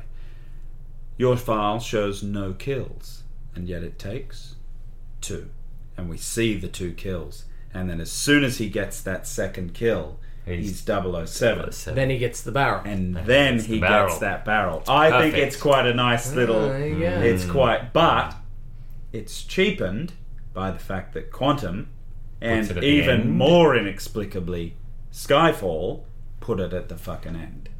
Yeah, that's weird. Oh, it's dumb. It's so Which would have dumb. been fine if Spectre also put it at the end. No, They put it at the start. I think Quantum should have started With the gun barrel. Of course they should. because there is Yeah. nothing lost No. by having the gun barrel at the start No. there. And there's also nothing I hate this the defense that they give where they're like what's his name, Deakins and Mendes were like, oh, we just really loved that opening shot and it didn't work with the gun barrel fading into that. And I was like, yes it does, it's a Bond film. Yeah. Cut that shot. It's Bond looking like a pencil neck as silhouette. It's not that cool. Oh boy! Fair, No, but fair point. that's my thing, and the whole black and white kind of being that way of going. Well, this is the world before Bond, and then as soon as we get the gun barrel, the first color we see is red. the red blood, bringing us down into that amazing Daniel Kleinman title sequence. But Jake, what did you think of the pre-title sequence? I thought it was You pretty. sit there crossed arms I'm going to be like this the whole time. I'm Read in my a- body language. reflective, critical mood. We'll keep it fun and light for the listeners so we can get 5 stars on iPods. And of course I meant iTunes. Forgive me, I've been drinking. Oh, God, you can't even get the ads right, Brandon. When we do commercials on here, when we do plugs, you don't even get them right. Brought to you by Blue Spoon. Marley Spoon. I can't remember what the food is called. Only say their name if they're giving us money. It's better fair. No, look, I appreciated Look. Look. I appreciate the brutality. I thought that kind of set a tone pretty early on of like, oh shit, this isn't your grandma's Bond film. How do I feel about the black and white? Yeah, how do you feel about the black and white? I don't know how I feel about the black. Look, I don't know how I feel about the black and white. It's a bold choice. I think it's a stupid choice, I'm going to say it. You think so? Yeah, I think you don't lose anything by having it in colour. Have it in colour. Yeah. Some of those shots look pretty darn sexy. The elevator, the low angle elevator. Oh, I was look, like, yes. this is Hitchcock. This is They do, but, But- they're wide angle, low angle shots that are gorgeous. Yeah. They're Do going they to need look to fine be in in black and colour. white? They're going to look fine in Yeah. colour. the scenes at night. My only I get it because as a I don't symbolic- yeah I mean, I get it's it fine. as symbolic. The other reason I quite like the black and white is the way that the blood leads us into the title sequence, makes the vibrant colours of the title sequence stand out less. Oh, In terms of I don't go, oh, what? Because I haven't just seen colour. I haven't been bombarded by the real world colour. Do you know what I mean? So that then as the title sequence is going on, and then we have that silhouette that's coming in the title sequence of Daniel Craig, which then slowly fades into being real life Daniel Craig. Yeah. There's kind of I think it eases me in a little bit more. Whereas if that had been colour and you because see the- that blood trickling down, I would have been like, ooh, that doesn't match the real world colour. Do you know what I mean? Because it's still quite stylized, Yeah. that blood. Yeah. It's Oh, probably the yeah. most stylized the blood has been. Yes. It's quite animated. I would argue blood. if that kind of blood was in a Brosnan film, you guys would be hitting the floor. I probably agree with you. Yeah. I like it in this maybe. one, though. I like it in this Maybe. one. Maybe. No, because... Question. Excuse me. Oh, did you see the bloody blood I- when it was animated? No, oh, 'cause only in a Brosnan film. we loved the Brosnan gun barrels, Particularly the blood. except Particularly the one where the bullet goes through it. except for that. Yeah. That was dumb. But yeah, does it need to be black and white? Probably not. Probably not. It's a little bit, dare I say, wanky. But But I love it. but it's a choice. It's a choice. It's a I choice. get Yeah. the metaphor. I get what it's saying. Sure. It didn't overly offend me. No. I think I'm still on the fence about it. What does offend me in 2020, which didn't offend me in 2006, and it happens a few times throughout the film, is the ultra grainy cinematography. It's and trying to be film. Or was it It film? was definitely It film. is film, yeah. Certainly Oh, film. right. But just it was a overexposed, high-grain film to add a certain level of grittiness. And it worked in 2006. I remember going, this is gritty as shit. But that's not how you do gritty cinematography anymore, I don't think. we've I think changed it that. was... We're We're very key style. We're very Yeah. pretty with our. See, Yeah. that's one of the things I love about it because when I watch the old films, like I was watching King of Comedy quite recently, which has a very similar effect. And funnily enough, a film we brought up quite recently, Deer Hunter, Oh, has yes. a very similar effect. There used to be that kind of feeling of it not being perfect. Yeah. And they're kind of being, we got it. We got that moment. Yeah. You know, everything wasn't perfect. The light wasn't perfect, blah, blah, blah. There's something about that grain with this that I just kind of go, yeah, I like that. But I can see what you mean, because I definitely did notice watching this today. I was like, oh, wow.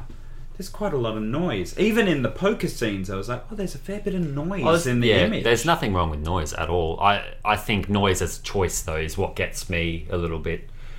Like, that's my point of contention, is that why superimpose anything on top of your image? You know what I mean? Yeah, fair enough. Beyond a colour grade, I think that's where 2020 is different from 2006. You could make those stylistic choices, make something too much one colour. Or then I wonder, because this is just me having watched this film so many times, is that again Mayhew and Campbell going, well, he's not Bond yet, so he's not polished yet, so let's dirty it up a little. I wonder if you can justify it in that way, whether or not that's a good choice, or whether or not that's a clever choice, if that's a bit obvious. I don't know, but yeah, I noticed that noise quite a bit today. Yeah. Just in the... It's very apparent in the black and white. Well, it's apparent in two places, and both times it's the bathroom. Yeah. So something about possibly the way the halogen lights were interfering with the film, but they've maybe amped up the noise. Yeah, Who right. knows? The other moment you're talking about is when he's poisoned. when he's poisoned. Yeah, Yeah. same kind of nonsense going. Well, that's on. overexposed, and But it's we'll all done in- definitely get that kind of grain. But they're Yeah. going for an effect there as yeah, well. very much Yes. so. Yes. Yeah, they are. Yeah. It's just that was what was happening in 2006. Yeah. We were doing that because digital technology, you've got to remember, that editing films digitally only really started at around 2000, 2001. I think the first linear edit and linear color grade was Oh Brother, We're Out There. Really? Yeah. So this Christ. isn't very far into the world of computer editing. And these are the sorts of effects that you can apply on a computer while right. you're slapping something together. You couldn't really do that back in the 90s. Yeah, I wonder if that's how they did it. Mm. Fact check that. All right. Do it. Tell me what to do. Did I'll they tell you now. Did they achieve the overexposed overcrank in camera? Or was it added in post? Afterwards? Tricky Look it one. up. What do you think of the title sequence? Oh, fantastic. I Miraculous. Never seen anything like it. It's my least favourite aspect of this film. Wow. The title Really? sequence, yeah. Oh, it's one of my up there. Let me ask you this though. Go for it. Do you think it exists with all the others? The other Craigs or the other... Just the others. but I don't think they should. That's my problem with the Maurice Binders. They're all too the samey. But what comes after this one? Is not Daniel Kleinman, and I think it's unfairly criticised. But the overall kind of vibe that they start leaning towards is essentially more of that Bond title sequence lineage. Which I think actually, I would take this. I would take a Four title of these. sequence. I would take 4 of these over I think the Skyfall title sequence is quite good. I think the Spectre title sequence leans way too heavily on imagery from previous films. Oh, yeah. Way too much, and way too much on tentacles. But again, I think the technique thing, and I guess I'm a lot closer to this because this is an era of filmmaking that I have been making films in a weird way. This is something I'm more attached to, but just that style of animation was also very hot right then. Well, and that style of title sequence launched the rotoscoping phase. Not quite. Oh, pretty much, yeah. Pretty much. This was one of the ones where it was like, holy fucking hell. Look what you can do with this. You can do that. What would be an example of and something the way like that he and the men are made to look like almost like isometric shapes. Yeah, that they're made to look like shapes. I was like, I there's something about, because this film is so centered around a poker table, that I just kind of go, yep, that's the film. It is gorgeous. I mean, look, to me, there's an element of it. If the following three films had gone down a similar road, then I would probably be more accepting of it. But I think they abandoned the tech because they saw that it dates stylistically. Like, I see a pretty dated title sequence, personally, even in the way that Bond's shaded. When he's more monochromatic, I think he's like, they put his shadows in like a dark yellow, and then his lighter tones in a lighter yellow. Just some of the techniques that I was seeing in it, I think it's Kleineman's worst work, and the least Bondian. Just to really throw some fabulous shots fired. No, I disagree. I think it's some of his best work, actually. There's only one film that looks like this, and I guess that dated look is like, well, yeah, it was made in 2006, rather than the Maurice Binder stuff where you go, okay, sure, that was impressive in 1965 with Thunderball. Why are you still doing it in 1989? I'm just thinking about what the conversation that Kleinman started in the Brosnan era. I just would like to have seen him travel further down that road, which he does. But they look dated in their own way as well. But it's the same aesthetic, is kind of what I'm getting at. Is the actual approach. Well, I wonder if they would have kept going down that if they hadn't got rid of him. Yeah. But they got rid of him to get MK12 to come who in do and do who Quantum do of something which Solace. speaks to the title sequence in Casino See, Royale. I think that their silhouette stuff, though, is way more dated than the Casino Royale stuff. Yeah, and I'm a big defender of the Quantum of 3D Solace. motion And tracking. the kind of epileptic flashing of the silhouettes in it. Yeah. But I would say that the Quantum of Solace title sequence, for all of its non-Kleinman nature, is actually a better Bond title sequence than this one. Oh, no, I disagree. Yeah, well... What do you think? What did you think of this? I don't know, you guys keep fighting No, it out. I want to gonna hear sit you. and I watch want to this. get you in here, you fucking rope-a-doper. Come in and knock one of us out once we've tired the other one out. Yeah, we've watched From Russia with Love. We're not going to be fighting fish. Look, both valid points, boys. And It doesn't- Where do you sit? it Take a doesn't- goddamn side, you fat Swaying, sitter. swaying. It doesn't derail the film for me by No, any means. no. You know, it's No, it's I just love purely having a good debate about this kind Yeah, of stuff. but yeah, my thing is Because that... there was something about watching this where I went, oh yeah, that's very mid-2000s. But I Spectre went, and- oh yes, good. That feels mid-2000s. In the same way that I think once we get to Skyfall, now that we're nearly 10 years on from that, because I saw the Skyfall title sequence quite recently and I was like, yeah, some of those effects have been improved upon. Yeah, for sure. But for 2012, that's what a title sequence should look like, and that's what the title sequence to Skyfall should look like. It's one of the things that I love about Kleiman. I don't think he's done a bad one, is that he matches what the film is. You said, and I'll hold you to this, you said that this might be his worst work. Die Another Day, anybody? Yeah. But that matches the film. Yeah. And it matches the song. But don't you think a more traditional kind of... there would be I actually great find potential... I find it crazy that they hadn't done something like this in the 60s. Me too. And I think there's a part of Kleiman going, let's have a little nod back to that kind of the feeling of the old 50s, 60s kind of. I mean, there's Catch Me If You Can vibes to it and stuff like that. I'm trying to think what else. I mean, Ocean's 11. There's probably a bit of Ocean's 11 influence there, which we can't ignore. I definitely got it was almost as if he was doing a nod to Saul Bass in a way, with all of the shapes and the colours and the patterns and stuff like that. Very much tied. It's a little too literal for me, is all. With all the casino cards. Like, I don't know. There's a lot more that goes on in that film. But I guess you could do that with all of them. I mean, Skyfall is... What would you say is your favourite Daniel Kleinman one? Because I'll poke holes in it. Well, that's just Soviet imagery. You know what I mean? Like, it's just... I guess that's his...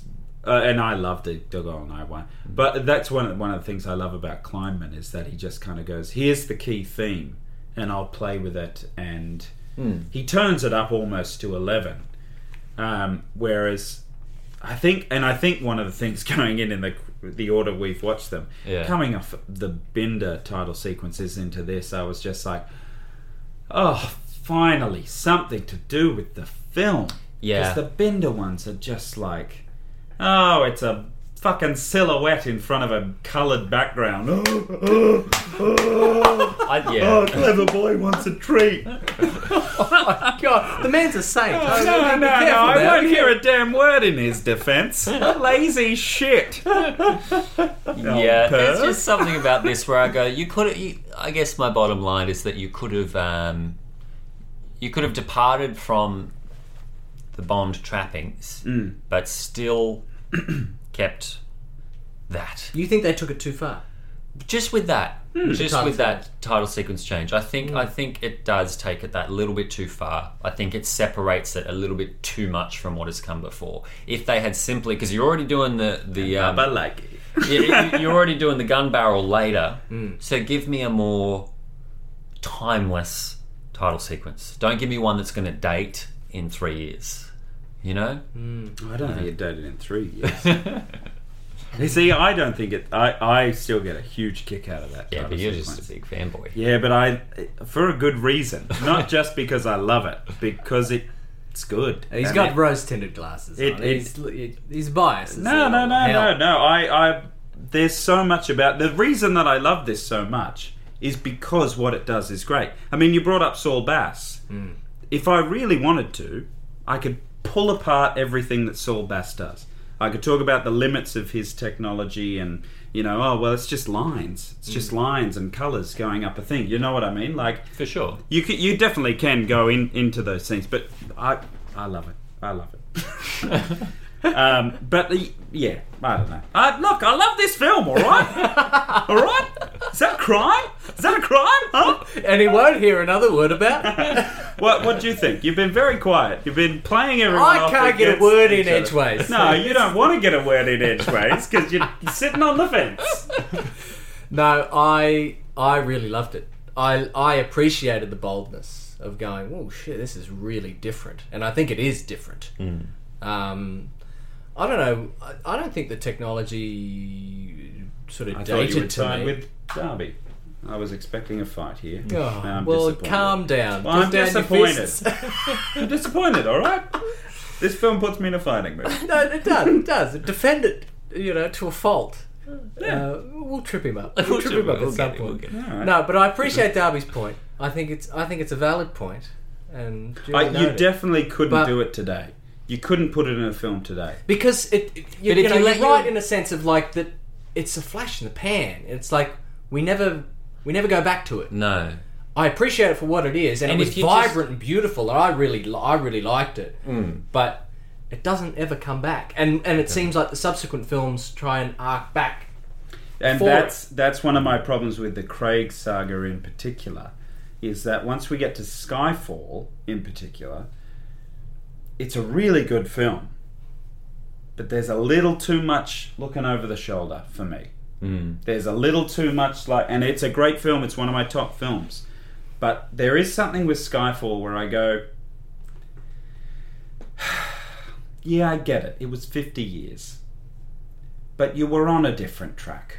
Yeah. you had room to go a different way. And I feel like Skyfall and Spectre have a little too much like, remember? Nods to the past. Remember when this was a thing and we do this? It's like, yeah, we do remember because we've got 20 films to remember that by. Do something else. Yeah, you started so strong. Yeah, you really did. Like and that's why I defend the Quantum of Solace title sequence, which a lot of people shit on. It's more tied to this. Well, yeah, and it's also very fucking different. Yeah. It's different. And it matches the film completely. And I would rather I think Skyfall and Spectre have fine title sequences, but yeah, man, the Casino and Quantum title sequences, I just think they're kind of forging a new path, and it's the Brave New World kind of Bond. And I just feel like we lost that.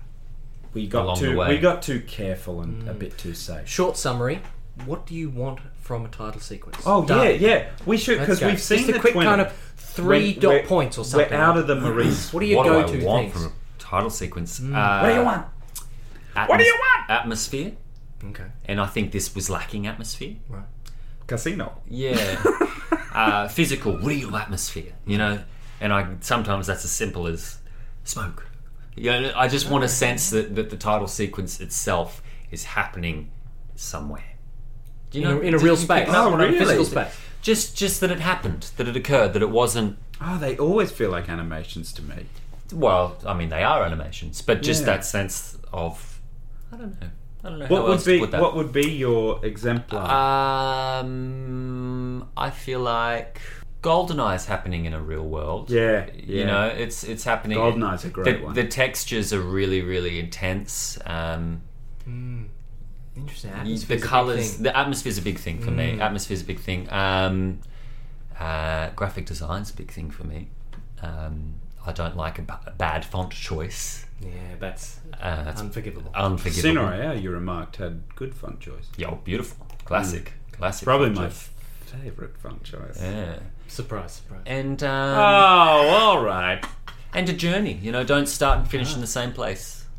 Well, Yeah, take me somewhere. Are you poking holes? I think the Casino Royale title sequence has a journey. He ends up as a 007. Pew pew. Pew pew. Do you, pew, let me 7. ask you this: do you like it when they go out of the title sequence into the computer screen that says 00 status confirmed, then back out of the computer Yes. screen into the title sequence? Yes. I would do anything to remove that. No, I love that. Really? I Yeah. love that.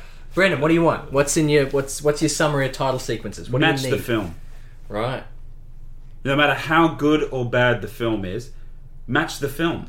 Give me images that pop out from this film, and give me a title sequence that could only be for this film. It's why I don't like the Maurice Binder title sequences. interchangeable. Because you could show me one and play a different song from another Bond film, and it still works. All the edit points still works. Apart from maybe 2 or 3 of his title sequences. Like, we loved The Spy Who Loved Me. Yeah. Thunderball was pretty good. What else did he do that was alright? You Only Live Twice. Honor Majesties is fine. And Live and Let Die is fine. Oh, whoop-de-doo. I mean, how many did he do? And that's how much I can name that I was like, yeah, I'm fine with. But it's why I love the Live and Let Die one, which is batshit bonkers crazy. It suits the film. A black woman's head lights on fire. Yeah. And she turns into a skull. I'm like, yes! Because that's the film. Yeah. You know what I Yeah, mean? yeah. And the same with all the underwater shit with Thunderball. That's the film. Goldfinger, it's a woman painted in gold. That's the film. From Russia with Love is the belly dancer kind of, you know, moving around to that thing. That's the film. Like, I watch that and I go, that's nothing but From Russia with Love. And it's why I love all of Kleinman's work. Because everyone that he's done, I'm like, there's no confusing that for any other film. Totally. You couldn't put The World Is Not Enough and Tomorrow Never Dies.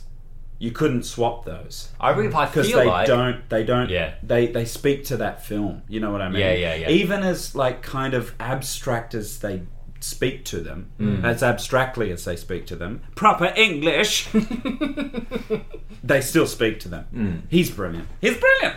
He is. I love him. Except Die Another Day. His work in, I mean, we'll see it again. Yes. This might be half. Spectre. His work in Skyfall and Spectre is quite samey.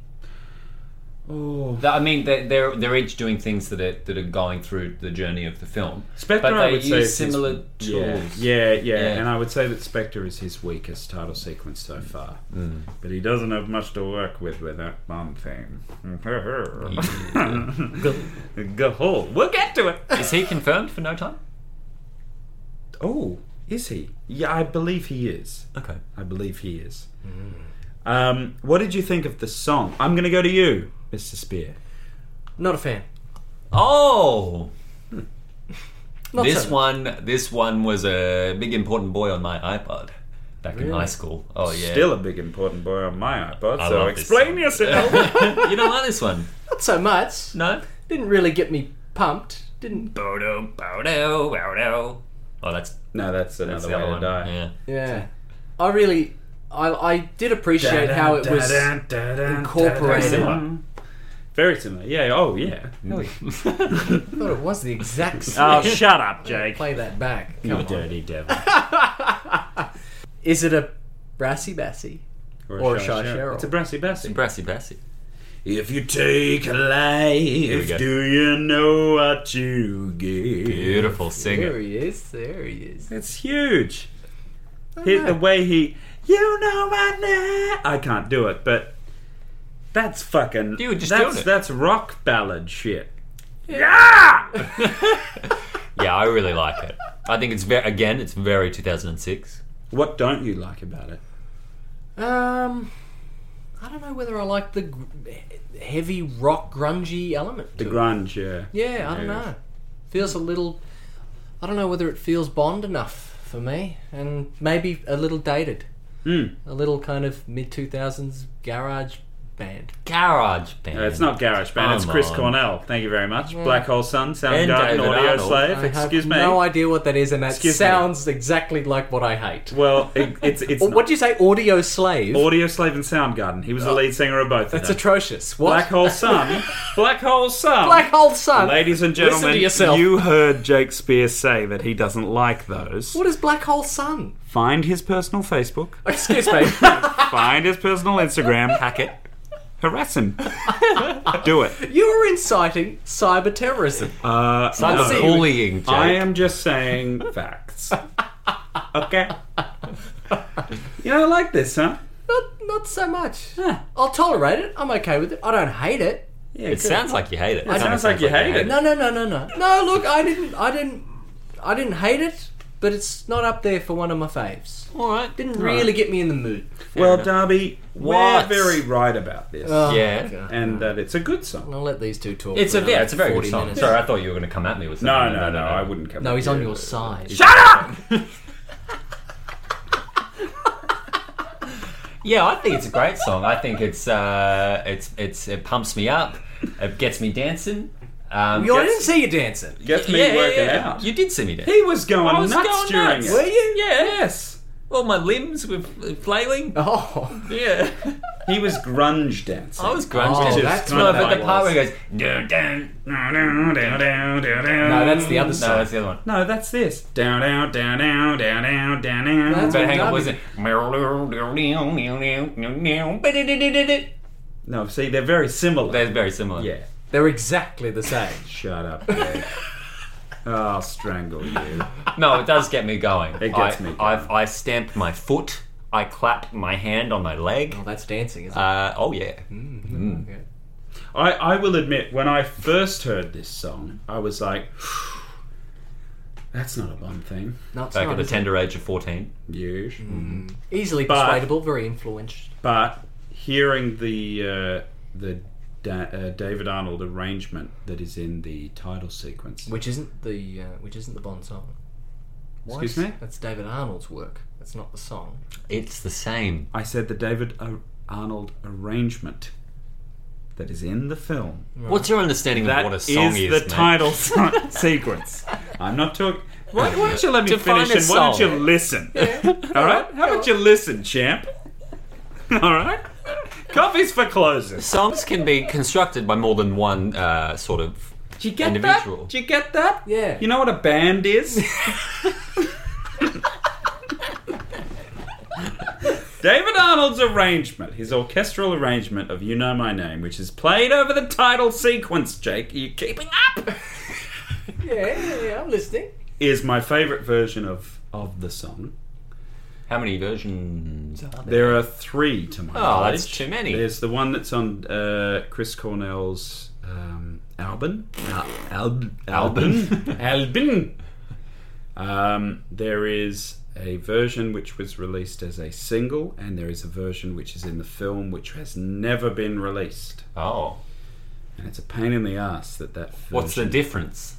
Well, the one that's on Chris Cornell's album and the one that is on the single, neither of them have the brass behind them. No brassy bassy. No brassy bassy.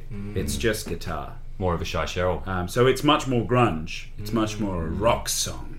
It's still got the DNA, but it definitely doesn't have that class that brass provides. But look, I love it, and Jake's wrong. Yeah, I think he's wrong. Jake's a dirty devil. I think he's wrong. Really, though? Think about it. What do you want me to think about? Really think about it.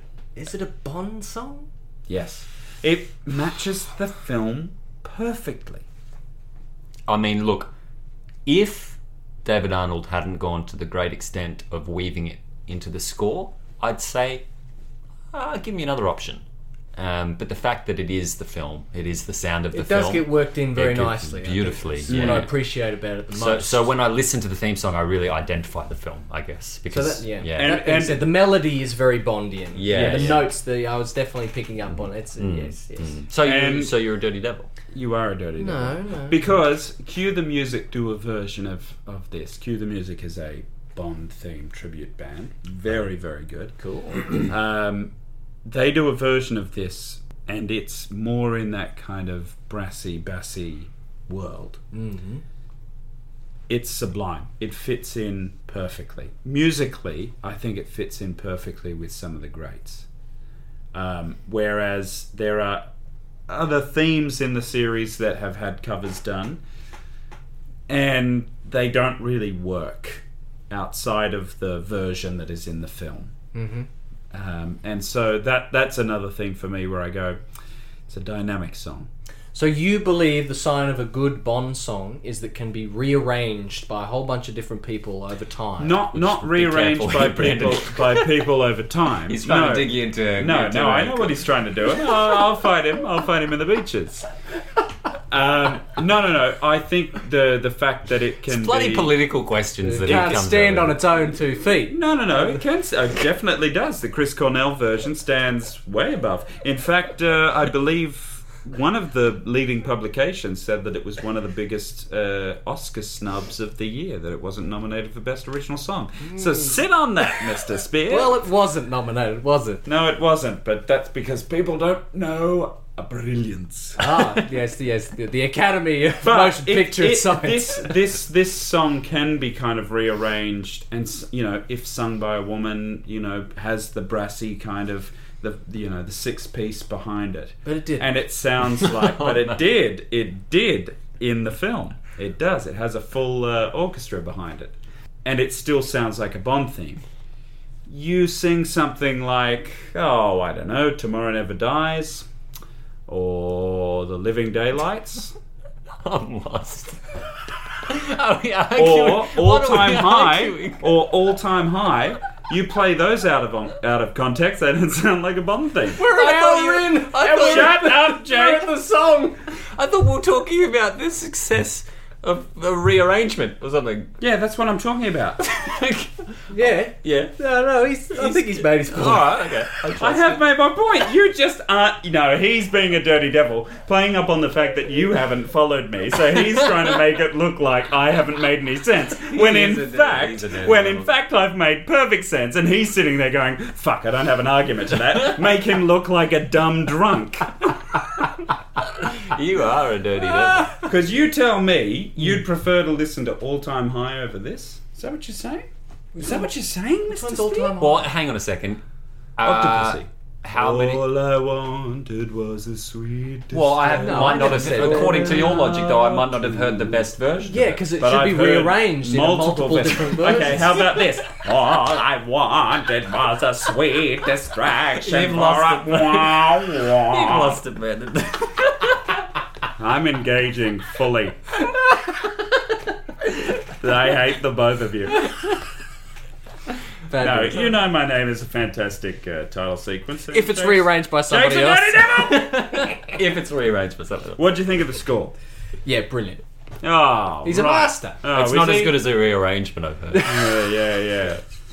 I would have liked to have seen what Hans Zimmer would do. Yeah. Then we can really tell if it's a good Yeah. score. Actually, tell you who would have done a real good job of it? Who? Bill Conti. Jake, I will strangle you with your tie.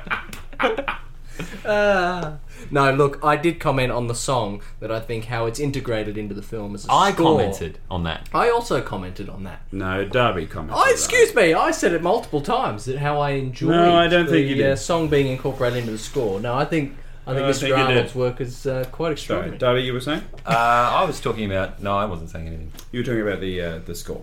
Oh, yeah, I really quite like the score. Oh, wonderful. I think- Moving on. Yeah, sure. We're really far behind time. It's David Arnold's best Yeah, it's very good for me. It's David Arnold's best. The Vesper theme is And it's his last. it's heartbreaking. Second last. Second last. When does he come back? What does he do? Quantum of Solace. Next oh, one. right. Backs it up with the next one. Gets backed up. Sorry. Oh, Jake. He's mad at me now. I am mad He's at a you. little bit I am tension. mad at There's you. a little bit- I'll strangle you. I'll strangle you with your own tie. Multiple threats of physical harm in this episode. Strangulation in Yeah. I particular. haven't heard threats, I've heard promises. Our villain, what do you think? Mads Mikkelsen. Oh man, from the minute you see him, it's like brilliant Bond villain, iconic Bond villain. Like, Yeah, there he is with his rope knot. What I love so much about Le Chiffre is he's so simple. I think that's his biggest strength as a character and as a villain. You know exactly what he's about, but you still learn new information about him scene to scene.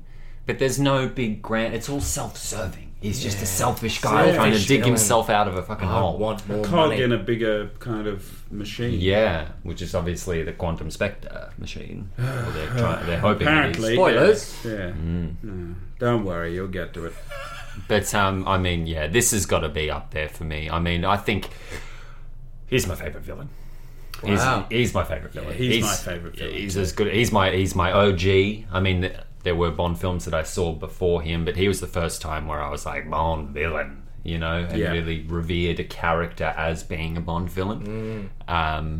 Yeah, doesn't get better than this. So menacing. The way they've given him that slight physical deformation as well, which is original to the film. It's not in the book, is it? Yeah, it's not in the book. In the Yeah. book, he's like an overweight, balding, Yeah. you know. Wow. He's still a Benzedrine addict, but that I love. I love that their way of doing the Benzedrine addiction is to put it in an inhaler like that, to make it to a passing viewer, oh, he's an asthmatic. Yeah. But no, he's a Benzedrine addict. Wow. He's essentially a meth And they head. never say this in the film. No, it's brilliant. It's brilliant stuff. It's those kind of subtle nods to the novel that I'm just like, oh. But Bond himself is a Benzedrine addict in the fucking novels. Wow. Really? Oh my god, yes. Oh my god, yes. He crushes up pills and put them in his champagne and his cocktails to My goodness. to make him that's concentrate heavy. at cards. Wow. Oh yes. I have a foolproof trick. Give me your money. Meth head Bond. James Bond, can you give me a train ticket? Out in Punch Bowl. It's me, I'm Bond from Punchy. No, he is probably my favourite villain. No, not probably. Definitely. You Whoa. know my favourite scene of his. No, it's not my favourite scene. You know a scene of his that I love? Oh, yes. Is the first scene after the pre-title sequence. After the title sequence. Oh, yeah. Where we're in... Do you believe in God, Mr. Lashif? No, I believe in a reasonable rate of return. Felt like we had stepped into the set of Jurassic Park every time we enter that scene, and I love it. The red dirt, the green foliage, the costuming, the tense, the aesthetic, the rain. I think Lashif matches that energy so well, and it puts him, it really contextualizes his character. It really says, this is a guy who gets out, he's the villain who gets his hands dirty. You know, he's out in the field, he's getting the money from this guy to give to that guy. It's a lesson in how much a setting can reveal about character. You know, not a choice or a decision, but a setting alone. The fact that he's there. It's great. Which, following on from that, my favourite scene of Lashif's is when there's the break in the poker game, and he goes out onto the balcony in his hotel room, and he goes, "What was so important?" His girlfriend kisses him. She goes, "I'm sorry."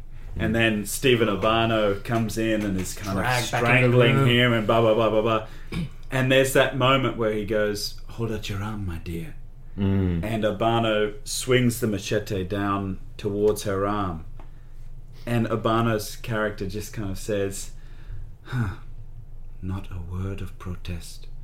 You need to find a better boyfriend." Yeah, it's crazy, isn't it? It's like, that shows so much of Lashif's character. And then when he has that breakdown and he's just like skitzing out at the end with Bond and he's torturing Bond, that's got to be one of the best fucking scenes in the Bond franchise. Is that rope knot incredible scene. Mads Mikkelsen's just next level. The both of them are just like, that's top level acting. That shouldn't be in a Bond film. Could you imagine Roger Moore or Brosnan or fucking any of them doing that? Like that, holy shit! There hasn't been anything that we've watched in the first 20 that's come close to the acting of that scene.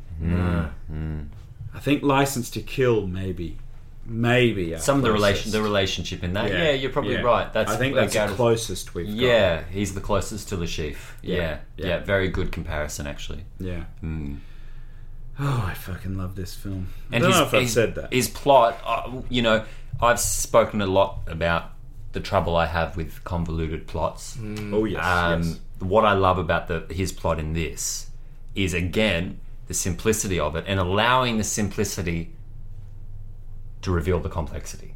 You know, he's just trying to tank the stock of an airliner so that he can get the rate of return, make money, for terrorists. But to me, that what I love when I say that this film is speaking to the lore of all the Bond films, that's your convoluted mystery making. You know, that aspect alone. But they make it so simple, so easy to follow, so in the world, it's so real. I absolutely adore it.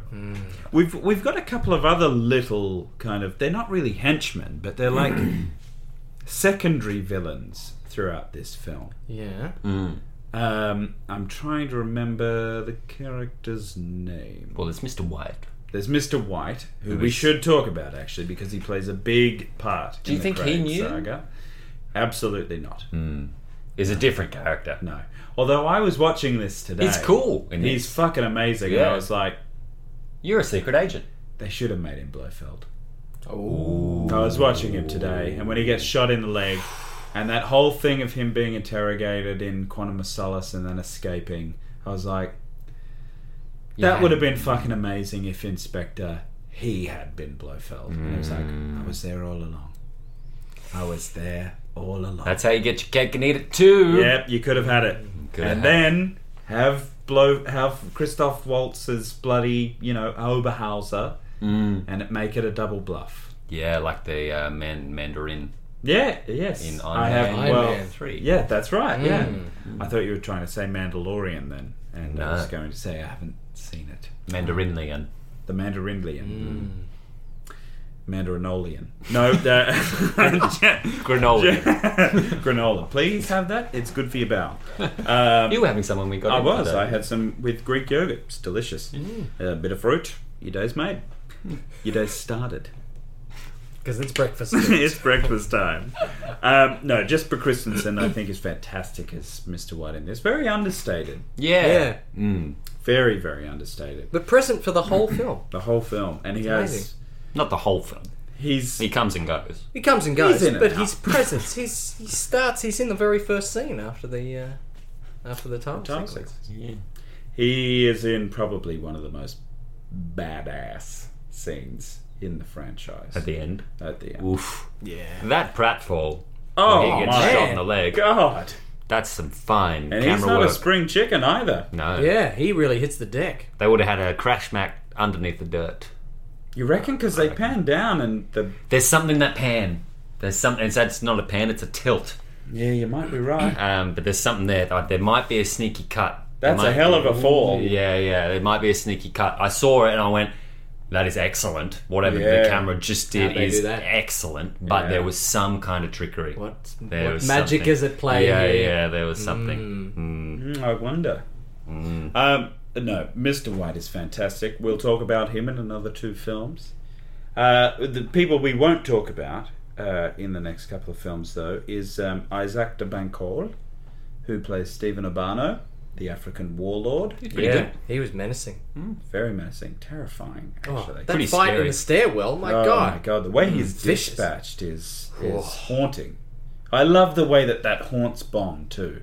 That after that he has to have the scotch and he's staring himself in the mirror, just being like, That was close. number 3.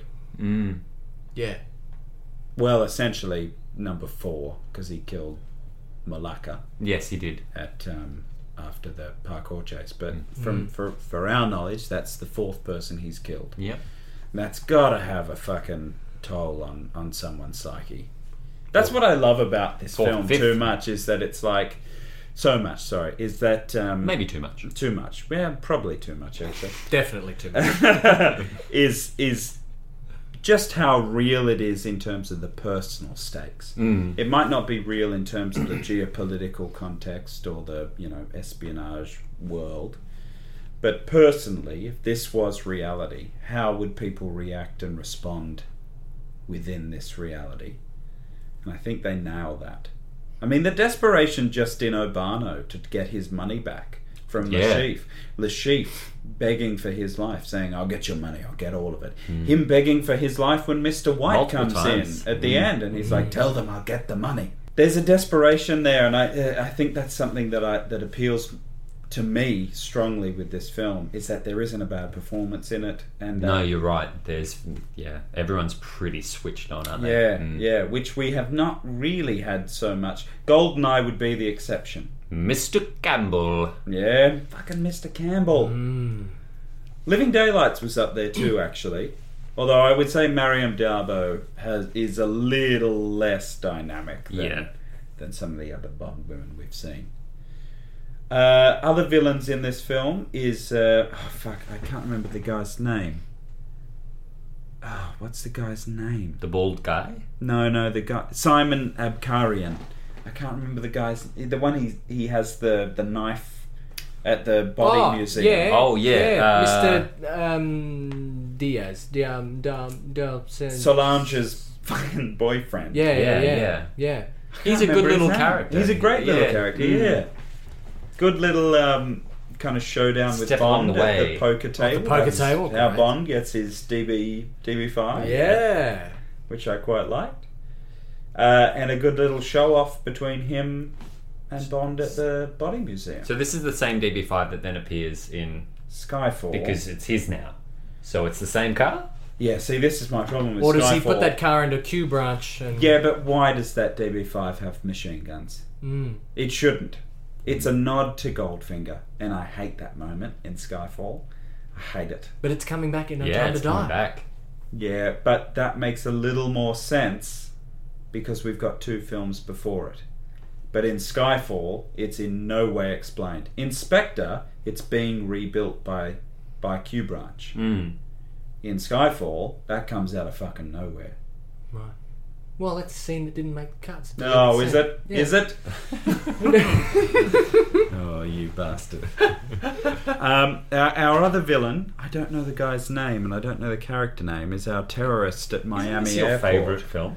Yeah, but I don't know that character's name because it's never established. Because it's not the Daniel Terminator. Craig. Oh, wow, Jake Spear. You mean the Terminator? The Terminator. Yeah, boy. he's yeah. fantastic. Great. He's great. What a henchman. He's our Henchman. best of the week. henchman Yeah. in this film, I think. Yeah, I would say so too. He's Better our than Jaws. Baldy? Baldy's got some great screen presence. Yeah, but he's a little doesn't- bit more periphery, Doesn't do much. Also doesn't get named. though. no. He's sort of a voiceless, nameless... That's kind of the approach to henchmen in this era, isn't it? Yes, which I kind of prefer. Can't make a toy out of him. No. You could. You could. I'd buy it. He's got that identifiable scar down his face. Really? Yeah. I didn't notice. But I prefer this kind of henchman to Jaws.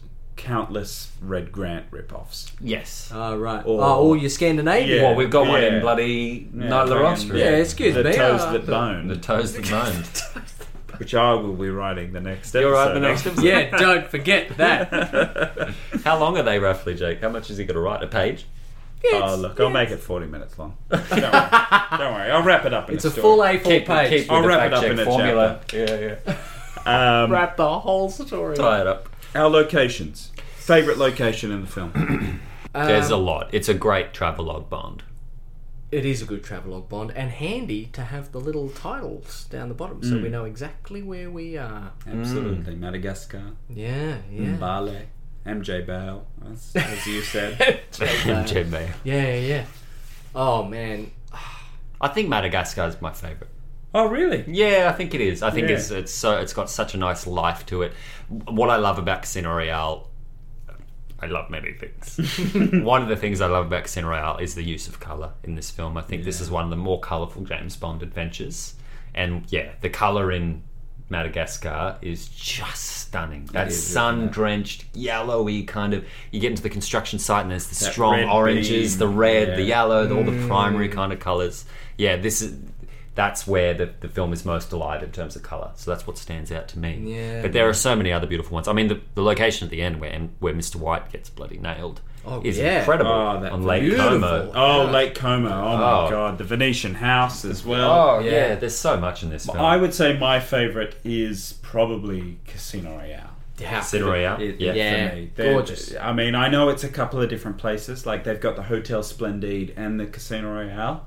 But all the stuff that's... I know it's not shot in Montenegro, but the stuff that is set in Montenegro, for me, that's just like, oh, man. But that house on Lake Como. And we go to Oh, Venice. boy. Venice for me is my favourite. I think that first shot of them on that boat going straight down the Grand Canal, it's Yeah. like, that's just It's stunning. got that romance, this film, doesn't it? It's got Yeah. that Bondian romance that we've sparked towards prior, in The Living Daylights, the kind of slowness, the majesty, the sweeping Yeah. romance. Yeah, the time. The time Yeah, spent, yeah. for sure. Vehicle gadgets, there are none. There's a little bit. Defib. Gadgeting. There's a defib... Yeah, but they're not really gadgets. They're These- kind of I think they're gadgets world- for the Craig era. Yeah, they're the Craig era gadgets. Yeah, I This- guess. the way But the that's glove box comes Would you out, say that's- that the nail gun is a gadget then? That's my kind of thing, is that I don't think there are any gadgets. Well, no, I but would hang say on. Q branch gadgets. But what about the way in which the dashboard flips down and the tray comes out and there's a whole bunch of stuff laid out on it? That's Yeah, pretty gadgety. I mean, that's gadgety, yeah. It's gadgety. Yeah. There's no kind of standout. Yeah, I guess the defibrillator is the gadget of the Yeah, film. it Yeah. saves his life. It does, absolutely. Yeah. And it's only And there the- for that. If kind only of if it was in the shape of a cigarette box or Oh, something. well, then that's- maybe- Yeah, Right. chewing gum. Or a Chewing gum wrapper. tube of toothpaste. Tube of toothpaste. Yes, a would be tube of toothpaste would be little great, or silly- a camera. good. What Yeah. about the gun that goes into his arm? Or that plants the chip. That's a gadget. Yes, which they bring back in Spectre. Do they? Yeah, he gets chipped again. Oh, in yeah. Well, it got Spectre. ripped out, so Yeah, but that long after Took 2 films to sort that out. 10 years almost. we really need to get around to chipping 007 again. Can't And then keep track of him. the other gadget that springs to mind is the keyring bomb. Yeah. Oh yes, the keyring bomb. That's a villain's gadget. Villain's gadget. And the other one that jumps to mind is the listening device that he pops in the inhaler. Yes. She's able to have Which the blows his... Wedding gadgets. Well, You've got alright. no idea. All right. Is this your favourite film? Oh, sorry. I rate the gadgets high. I think this is a beautiful way to use gadgets in a Bond Yeah, film. me too. I think the Craig era really nails the gadgets. I think they go on to... It ties into this authenticity of like, Yeah. all right, well, how do we actually do this? He's not Yeah, going to be yeah. walking around with, weird things that look like Dented toothpaste or items. something. It's this is real spy shit. Yeah. Is there any others? I don't think so. I'm racking my brain. I don't think so, apart from the Sony Vaio laptops. Yeah, and M's the, laptops. the Sony Ericsson K800IE or whatever, which I have up Yeah. there. If you'd like to have Yeah. a look at. Oh, Yeah, I'm holding it. That's There it is. Bond I gadget feel right like there. James Bond, circa yeah. 2006. That was my phone. Can you believe when I was a James kid. Bond had one That's of a these? Bond phone? My Yeah. God, look at Back that in the thing. day when I got that phone. Oh boy! You should post a photo of this on the old Instagram. Yeah, I'll put that on the Yeah. story so Yeah, you can yeah. see my version of James Bond's phone. Yeah. Goodness. We get to the most special part of this podcast, the Bond women. Let's talk about them. Caterina Marino as Solange.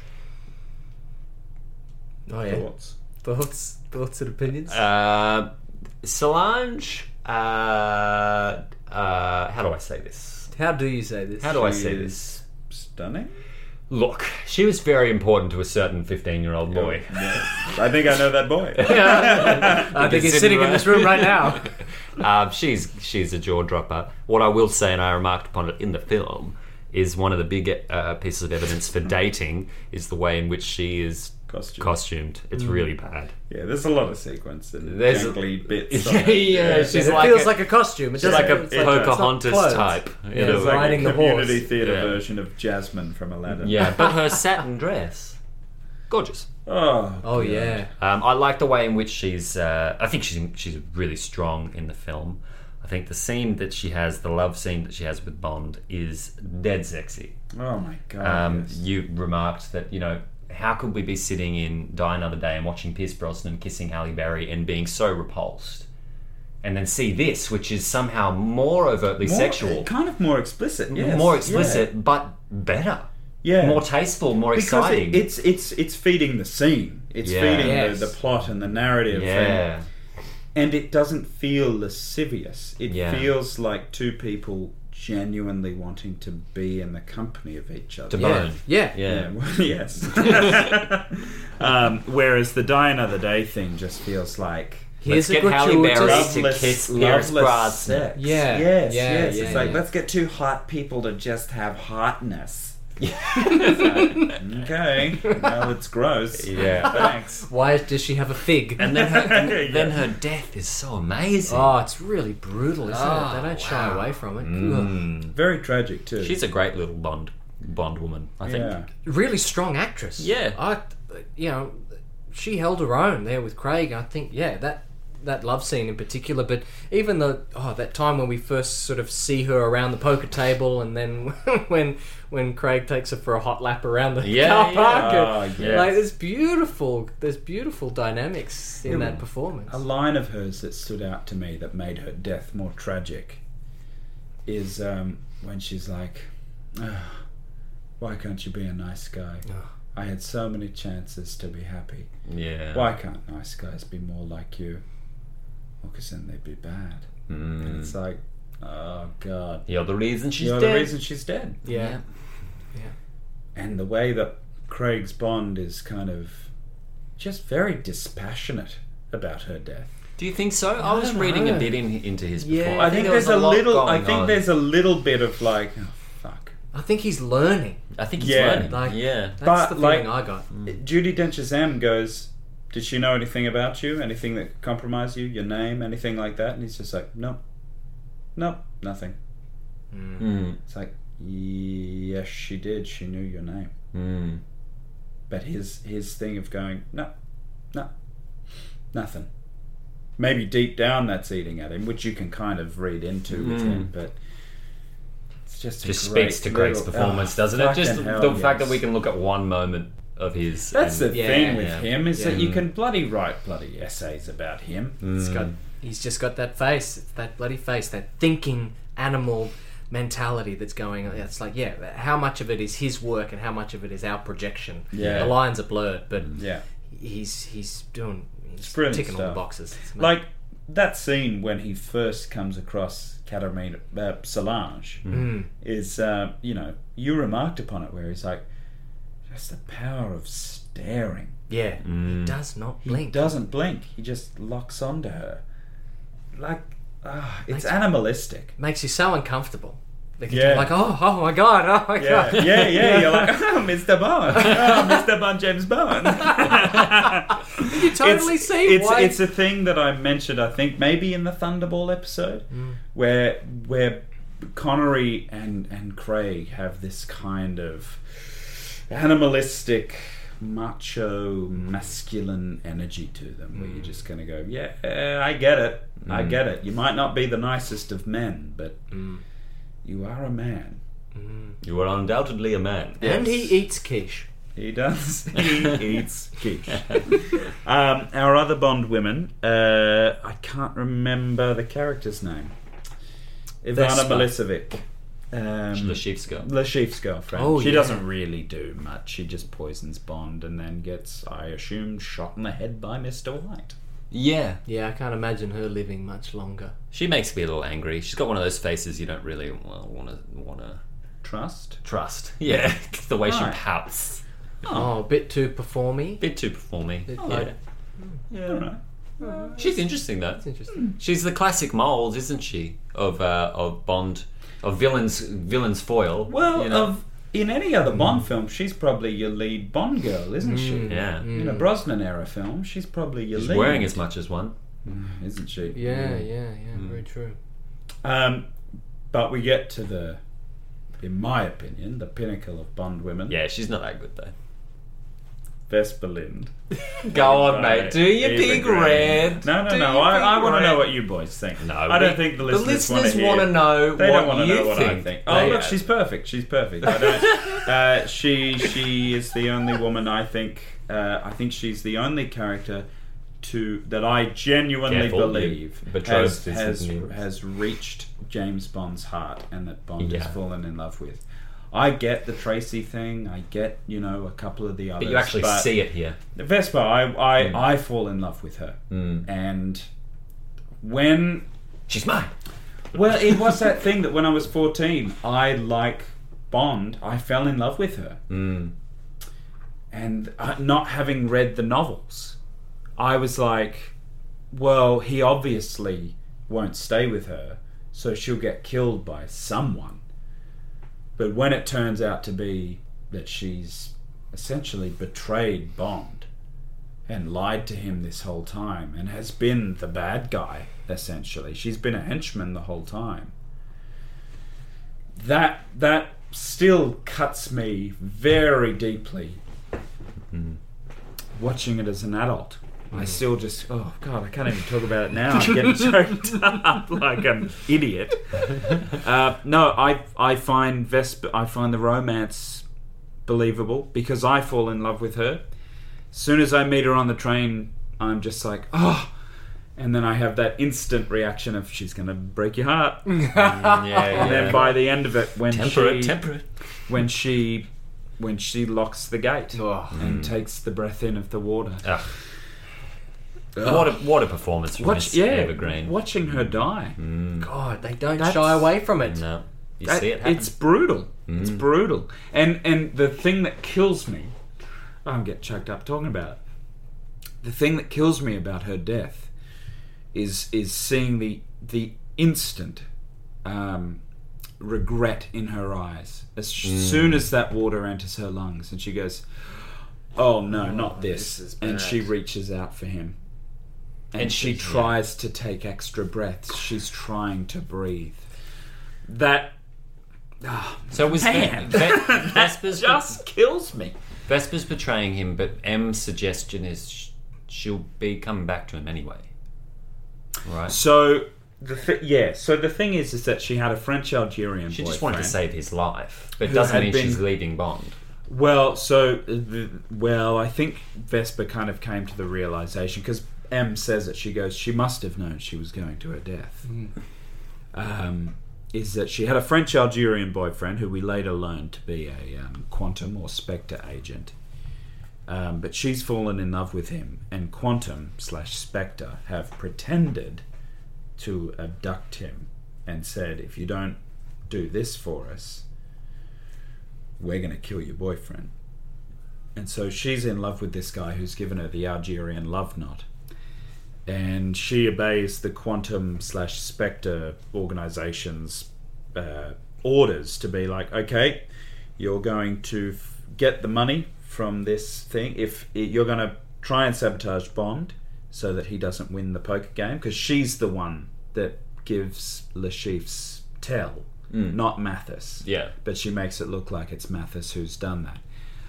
And then when that all falls to shit and Bond wins the pot, they're like, okay, you're going to get the money off him. Blah, blah, blah, blah, blah. We're going to blah, blah, blah. Blah, blah, blah. Blah, blah, blah. Blah, blah, blah, blah. But she definitely falls in love. Oh, for sure. With Bond. Undoubtedly. And, I mean, that's evident in the fact that she takes that necklace off. And, man, yeah, Vesper Lynd is all-time for me. Yeah. I actually can't talk about it without choking up, so I need one of you boys to talk about it. She's pretty darn incredible. I think she may not be the prettiest in my book. Okay. Fair enough. Different courses for different horses. Yeah. But she's definitely, for me, the prettiest. Oh, she's up there for me. She's stunning.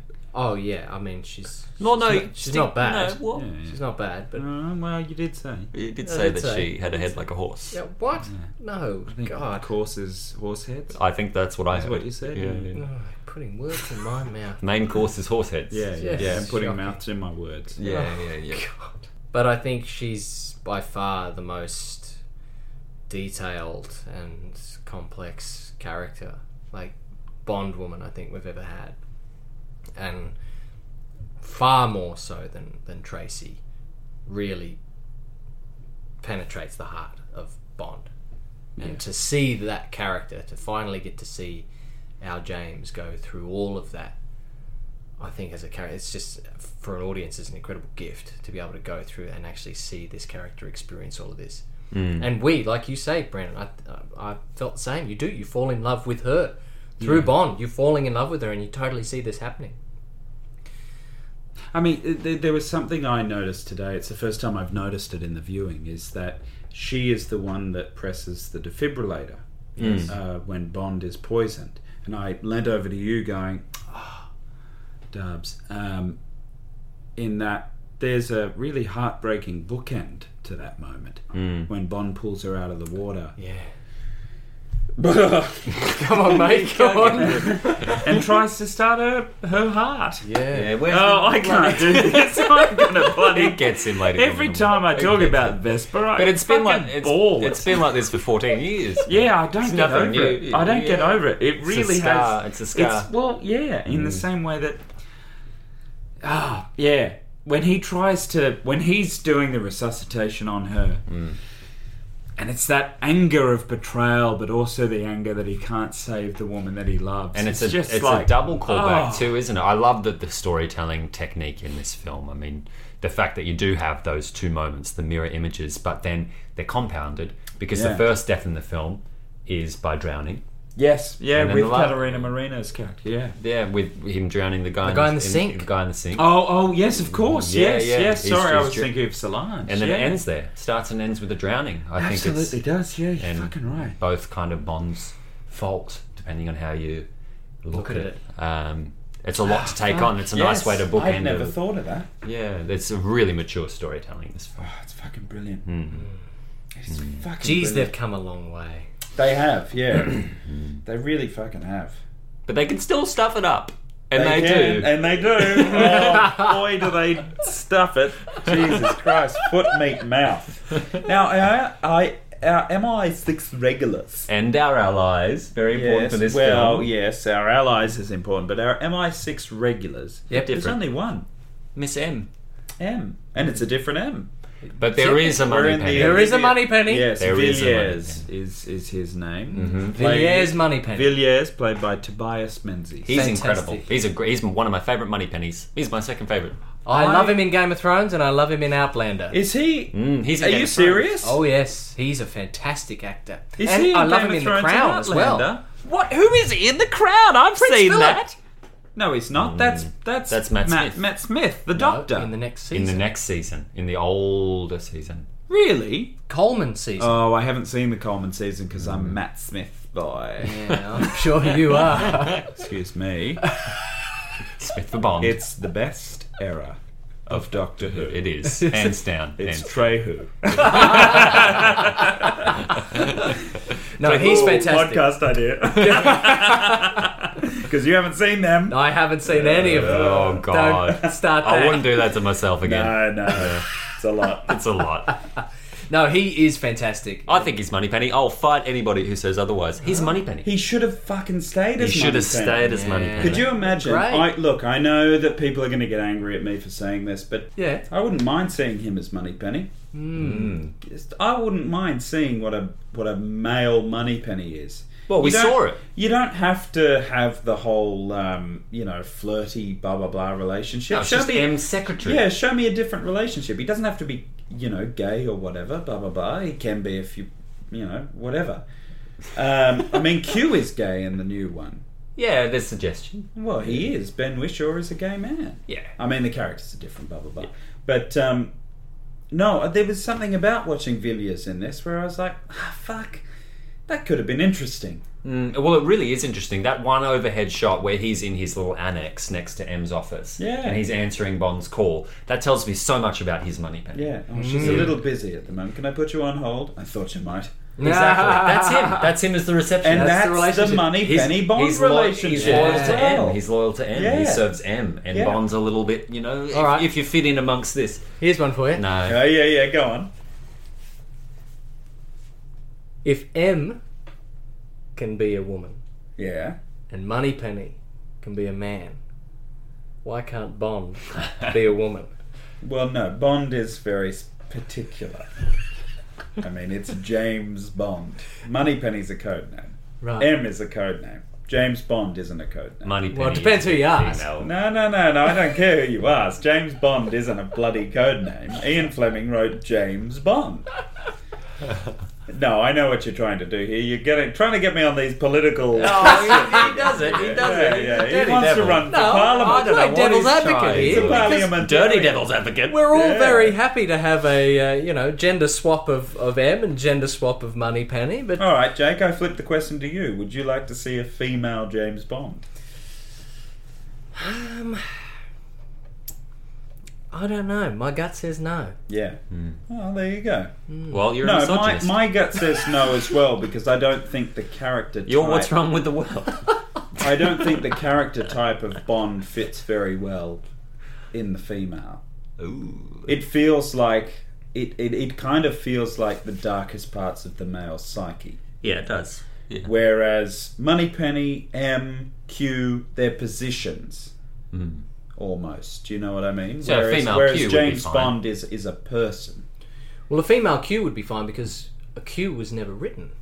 No, exactly right. But Q is also just the title of quartermaster. That's right. Yeah.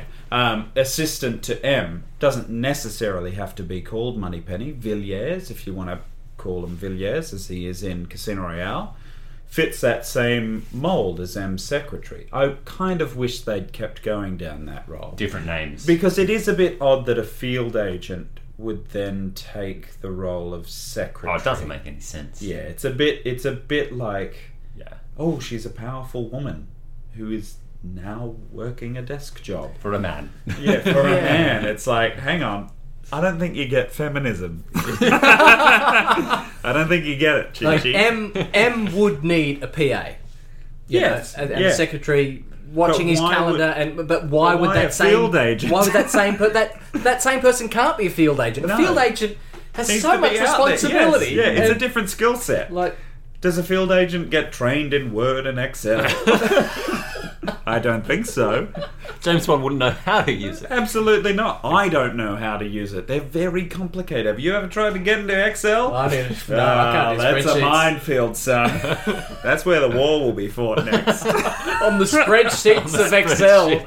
We will fight them on the On the spreadsheets. spreadsheets. We will fight them in the PDFs. It's where we're fighting COVID.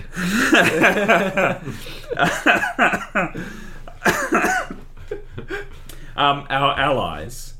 Felix Leiter. We've got the big one, which is Felix Leiter. He's my favourite Felix. He's the best Felix. He's my favourite God, Felix. I love his delivery. The way he bloody talks is amazing, Oh, isn't so it? cool. Come on, Jeffrey He's Wright. the coolest You fucking stop dude. it. I know. Stop it.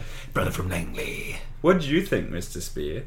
Oh, Felix Leiter? Yeah. He's the best. Yeah! He's Yeah, so yeah, cool. yeah. Brother from Langley. Oh, so cool, Oh, man. just when he goes, seems like someone knows something I don't. Yeah. Oh, and he grabs it. Flips his thing. Oh. It's like, Oh, yeah. I'm bleeding chips out there.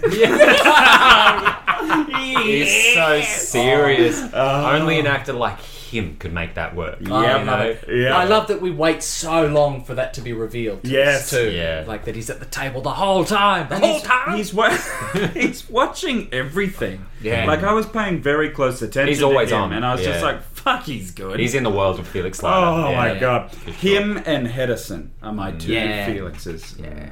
I don't think any other Felixes come anywhere near the two of them. And then our other guys, a big one. Yeah, Giancarlo Giannini. Mathis. It's Mathis. Yeah. I love Mathis. I think he's incredible. He's that classic mold of Bond ally. Yep. Yeah. Well, in the novels, he's the first ally. Mm. He's the longest serving of the allies. In Yeah. the he's like the French head of section. He's in a few kind of novels, thing. is he? Oh, he's in quite a few. Yeah. Wow. Good friends with Bond. Very good friends. Are they yeah. similar ages in the novels? I think Mathis is a little bit older, Yeah, okay. which is what they've done here. But he is French. Mm. I think Giancarlo Giannini might be Italian. He is. Yeah. I mean, it's in the name. But yeah, it definitely sounds it. But in the novels, he's French. Yeah, Mathis, every time he's on screen, I'm just like, yep, He's such a charming actor. I can trust charisma. you. Gee whiz. I love him in Quantum of Solace as well. He's one of the highlights for me, Quantum of Solace. He comes back. Oh, He he's does. and in Skyfall. Yeah. Spoilers! Spoilers. I think they're the only allies we have. Oh, the only other ally I can think of is Carter, probably the most inept agent. Oh, yeah, he's Oh, God. shocking. Stop He's touching the your only- ear. What? What? What? Sorry, I'm a spy and I can't hear you. Is he a 00? No, he's an agent. He's not a He's double just O. Bond's helper. Yeah. Yeah. I think he's just a guy in Madagascar. He was inept. Oh, he's he so was like bad. Brosnan level inept. Sorry, Put your bloody hand down. sorry, Cobra. Yeah. Getting attacked by the cobra. Bond, help! Secret Agent James Bond up. Help! I'm being eaten by a mongoose and attacked by a cobra. Nasty way to go. That got graphic. It did. You're lucky you're not in the room, listeners. It looks a lot worse than it A lot of sounds. tongue action. There was a lot of tongue. No, he's probably one of the worst No, agents. shocking. I don't know how he got a job. No. No, well, I'm sure MI6 don't operate very often in Madagascar, so he's just like, what? I'm being you're called calling up. me? What? Yeah, You never true. come down here. Oh, did we Probably touch on him? stationed just in a like hot box somewhere. Did we touch on Sebastian Foucan as Malacca? No. No. No, we didn't. No. Fucking insane. He's a villain. Oh, man. Insane. I mean, he Yeah. defines that portion of the film. It's Still hanging. show, He's like- carrying it on his shoulders. I mean, it's amazing. I mean, Absolutely. Craig is incredible in Do it. it for as real. Gideon Chase, But that he's doing all of that himself. that's. I want more of that. I extraordinary. want more of that in these James Isn't Bond that films. crazy that was a trend that has just kind of gone away? Parkour. It's still Yeah, happening. but we don't. It's not really used as much in. Well, I in think it films just captured anymore. our imagination so quickly, but there's only so much you can do with it. Yeah, well, I mean, The Office fucking Yeah. God, ruined it. Pack up. I mean, they ruined it for everyone. Love it. But, yeah. I'm sure there's a faithful Hardcore demographic, for sure. Oh, it's But, still yeah. on fucking YouTube. I mean, I still see clips that make me vomit of people climbing like the tallest buildings in the world and like jumping over balconies and Tom Cruise. Tom Cruise, first man in space apparently. Well, yeah, we'll see. Roger did it first. Yeah, Moonraker. That's Moonraker. right. Here comes the Mission Impossible Full in Moonraker. space. Yeah, You ready? happening, yeah. You laughed at us, huh? I'll still laugh. Yeah, yuck it up. I bet you Mission they do it Impossible. well. I bet you it's shit. I bet you it's shit. I bet you it's like, oh wow, that's really space. But then you also go, but why? Our direction and cinematography. We hand this over to you, 00 Derby Deck. Here are the reins. Look, John Glenn. You asked me who my favourite James Bond director is. It's not Terrence Young. It's Martin Campbell. It's Martin Campbell. Bloody Campbell. Yeah. Goes Martin Campbell, Terrence Young, John Glenn. Martin Campbell. Yeah, he's 2 from 2. What a bloody guy. I mean, look, I like to give you something to think about, something to chew on. Yeah, I think what got me all riled up in this film, which is also present in Bond. I mean, it's not also present in GoldenEye. Mm-hmm. It's a technique which you'll see across all of cinema, but I love it when it's used in action movies, and I love it when it's used in Bond, because I think it suits the style so well. Yep. And it's just the attention to what's entering and exiting the frame. Well, they call it, I think, rhythmic motion in editing, or temporal motion. It's an age-old technique where you use motion to bleed into the tempo of your film, and Martin Campbell does it like no one else. Every frame is packed full of motion, and motion that doesn't confuse or disorient, but keeps you glued to the forward momentum of the story. I don't know how better to describe it. But I mean, the thing that I kept remarking on in this as well is I look at the way that he shoots and edits his films, and you said in the airport, the tarmac sequence. Oh yes. You said this is so incredibly well edited when the jumbo jet flies in overhead and blows the car away and stuff. Yes. And I was like, yes, that is incredible editing, but that is planned to the frame. Oh, absolutely. You know, like absolutely. this man storyboards everything. Yeah. He is just classic mold action director, knows exactly what he needs. And the way that he works with Vic Armstrong and that second unit, Yeah. they just work perfectly together. You see it in GoldenEye, and then you see it in this. I was losing. There's no better team between director and stunt second unit team. You just kind of go, perfect. It all comes together. There's this big thing today about that you'll see in a lot of modern cinema. This extended sequence, this one kind of shot thing. The camera's kind of positioned One take, no cuts. Try and do it and show the action and have the audience be someone sitting in amongst the action scene. It's more like a theme park where you look around and everything's whizzing and flying around. Done it in the Bond films. You watch this. Yeah, they have. You watch this one. That's why I hate the Star Spectre so much. It's not that because great. this. You watch Casino Royale. This shows you why you cut. This is why you cut. Yeah, you're making a movie. You're making a movie. The cut is what creates energy. Yeah. You know, and just seeing it in the hands of Martin Campbell is. Yeah, I'm with you. Yeah, I remarked when we were watching it that the parkour chase and the airport chase in any other film, that's your climax. Yeah. That's your finale. We're just getting started. That's the end of the first act. Yeah. You know what I mean? Like the dude's a genius. I just. But he and I the wish fact he was that more can, central to the tenure of Craig. That he was. Yes, If he didn't direct it, it's fair enough. You don't want to come back and direct it. Help oversee it, man. We need you. Yeah. We need you. We need someone like this. He's the figurehead that we needed for Craig. because he's not just great at that action stuff. He's also great at those really sensitive, intimate moments. The he man could do directs a anything. fucking poker scene. The man could do anything. The Oh man my could do anything. God. I mean, you watch this. You watch. Oh, Zorro, for goodness sake. Yes, Zorro. Like- They are fantastic films. Oh my god, the guy is Maybe one of... we should watch those for the podcast. Yeah, actually. this guy is one of the unsung heroes of modern cinema. I really believe it to be true. Yeah. Regardless of his blemishes. Like, Green Lantern, anyone would have stuffed that up, Yeah. you know? But This- anyone would have taken that money too. Exactly. I would say, actually, the it's not called The Irishman. What's it called? Edge of Darkness. Edge of Darkness is good, but the one that he did quite The recently Foreigner. with The Foreigner, Yeah, that's good. It's definitely suffers from its lack of budget Yeah. in sequences, but there are moments in that film where I'm like, yep, that's Martin Campbell, and only Martin Campbell makes films that feel that kind of grown up. Yeah. He just lets things enter the frame. There was a shot where someone walked up to the poker table and it was ready for them to rest in the bottom right-hand quadrant, and he just lets them wander through out of focus and stop. And he goes, I'll just let that be. And it's in the film, and it's like, that's filmmaking. I just love it. It's I just love perfection. it. Gets me going. Get some people going.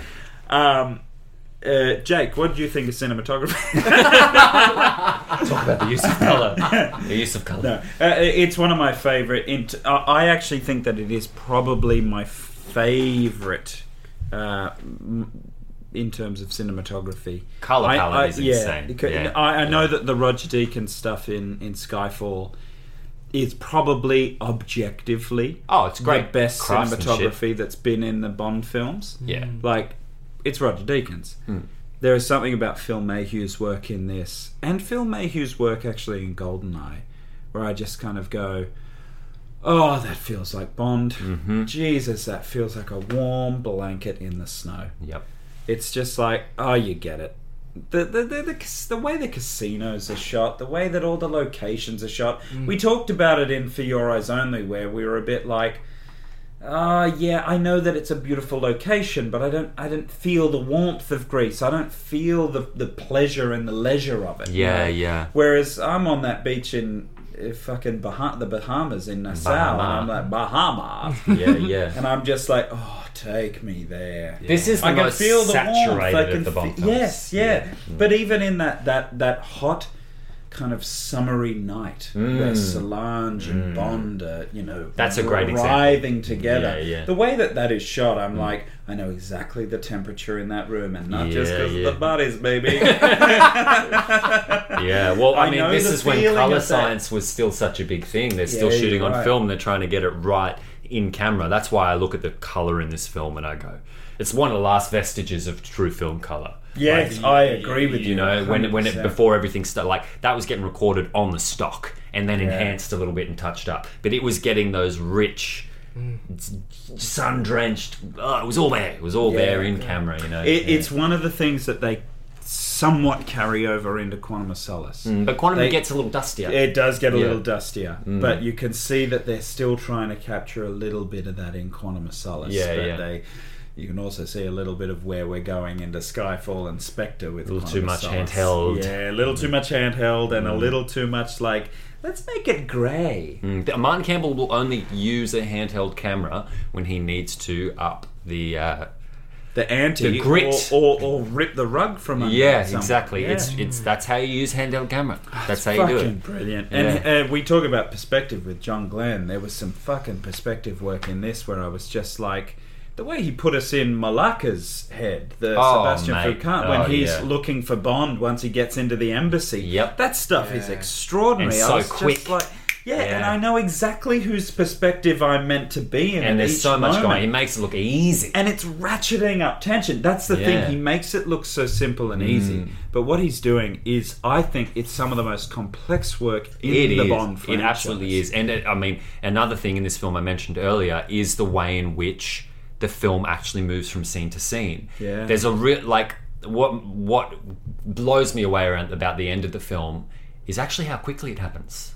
How much yes. ground they cover. Yeah. Like we're in the torture room, and then we're in this hospital when Bond's on the mend, and those scenes in and of themselves feel slow and recovering.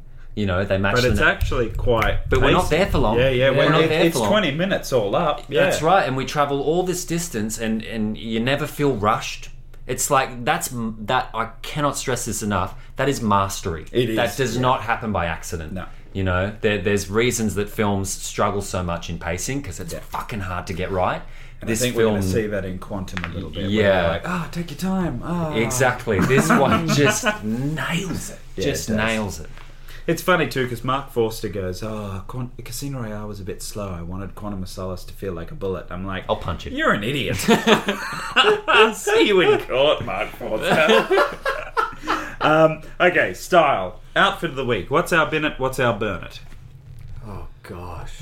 Bin it for me Yep. is the little blankie on Bond's lap when we're at when he's in the wheelchair. Get rid of that. Bin it. That's your bin it or burn it. Fucking Yeah. Bond would wake up and he'd go, "What the hell is that?" and pull it off. He Might would be a not bit poppy chilly. blanket. It might be a bit chilly. He's just had his balls whacked. He might want to keep them covered. Keep those Yeah, boys warm. That's the main thing that Well, he's recovering from Yeah. in Bin it. that wheelchair Bin it. is his balls being the size of a melon. Oh my god. Bin the pappy blanket, please. I would say my binnet, actually, we usually go best of first, but I would say my binnet is actually the grey suit with no tie that he wears when he gets off the little seaplane when he first gets to the Bahamas. Yeah. Feels Oh, yeah. a bit WWE Can I? What's your bin? wrestler. right. for Oh me. yeah. It feels a bit like Vince McMahon. I think Kind I of can like- guess your favourite. Well, yeah, guess my favourite. Oh no, hang We'll on. go- What's your we'll go binnet your first? binnet. I don't think I've got a bin it. Ah, You don't have a binnet in I don't this? think I do. You didn't. You did remark at one point. You were like, "Oh, it's a bit loose in the trousers." With the when he first goes to the Aston Martin. Yeah, Yeah, true. I Bit guess if there's flappy. going to be one, it may be that. but you because wouldn't bin felt it. You like- just take it to the tailor's. Oh, just trim it up. in a little bit. Yeah. Take Not the worth trousers tracking in. out. I don't think worth trashing it. Still a nice colour. Is your favourite one the blue polo with the tan khakis?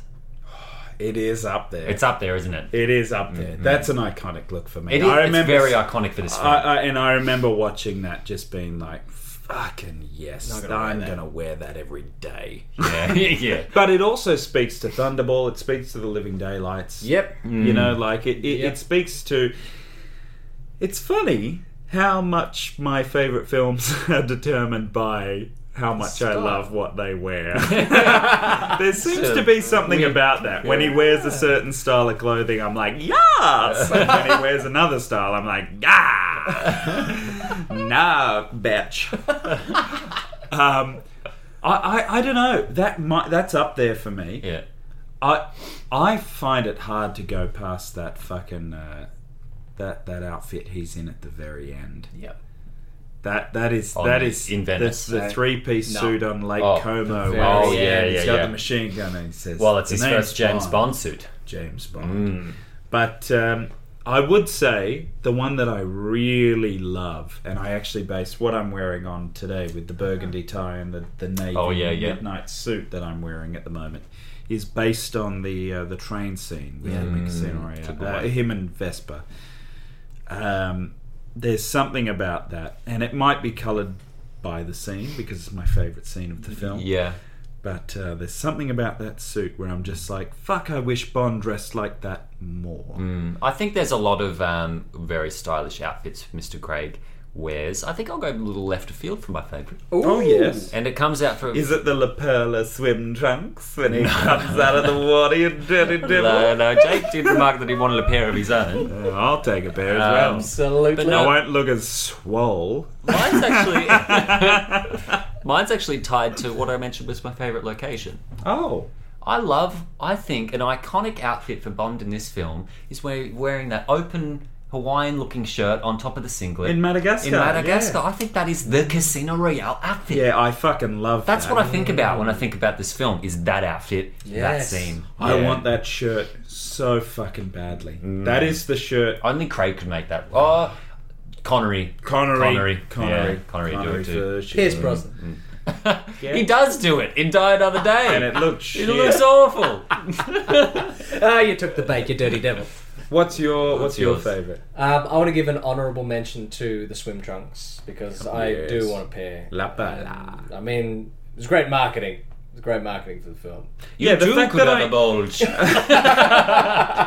Like the fact that I know that it's a Sunspell polo or a La Perla swimming trunk or the suits are all Brioni. Yeah. I mean, that marketing's done. That's why We're you make a Bond 14 film. years on. Yeah, it's like... you still rattle them off. It's fucking... Yeah. But in our brains. I also want to give an honourable mention You're only allowed one. to, well, I'm going to break the rules, to the dinner suit and bow tie that he wears at the casino table. It's extraordinary. It's Peak iconic. lapels. Peak lapels, it's classic Bond. Poster work, Yeah. poster artwork. Although, in a tux. I would also say that Felix Leiter's shawl collar dinner jacket is fantastically I'm tailored not a to fan him. of shawls. I'm not a huge fan of shawl collars either, but the way it looks on Jeffrey Wright's Felix, I was like, Does well. fuck, he works the shit out of that. What's your favourite? My actual favourite Yep. is his very last outfit. I think that Yes. is Yeah. badass. Ooh, yeah. I want that whole outfit. Yeah. The tie, everything was looking fantastic. The machine gun. Oh, yeah. I hate that because the very start of Quantum of Solace picks up 5 minutes Yes, after the which end is of so Casino cool. Royale, which is awesome. Yeah. But in Casino Royale, it's a Brioni suit. In Quantum of Solace, it's a Tom Ford. Oh. And it's a much tighter fitting, more kind of fitted looking 3-piece suit. And What it's changed in nice. 2 years? It's nice, but I really wish they'd kept Just him keep in that the same suit. for that title. What, your pre-title Brioni sequence. contract ran out? Yeah, well, that's essentially it. Tom Ford would have been like, absolutely not. He only wears Tom Ford, Come on. which sucks. Get your hand off it. If you're gonna do that, at least make it look like the Brioni. Go suit. direct another movie. I know that there are similarities between them.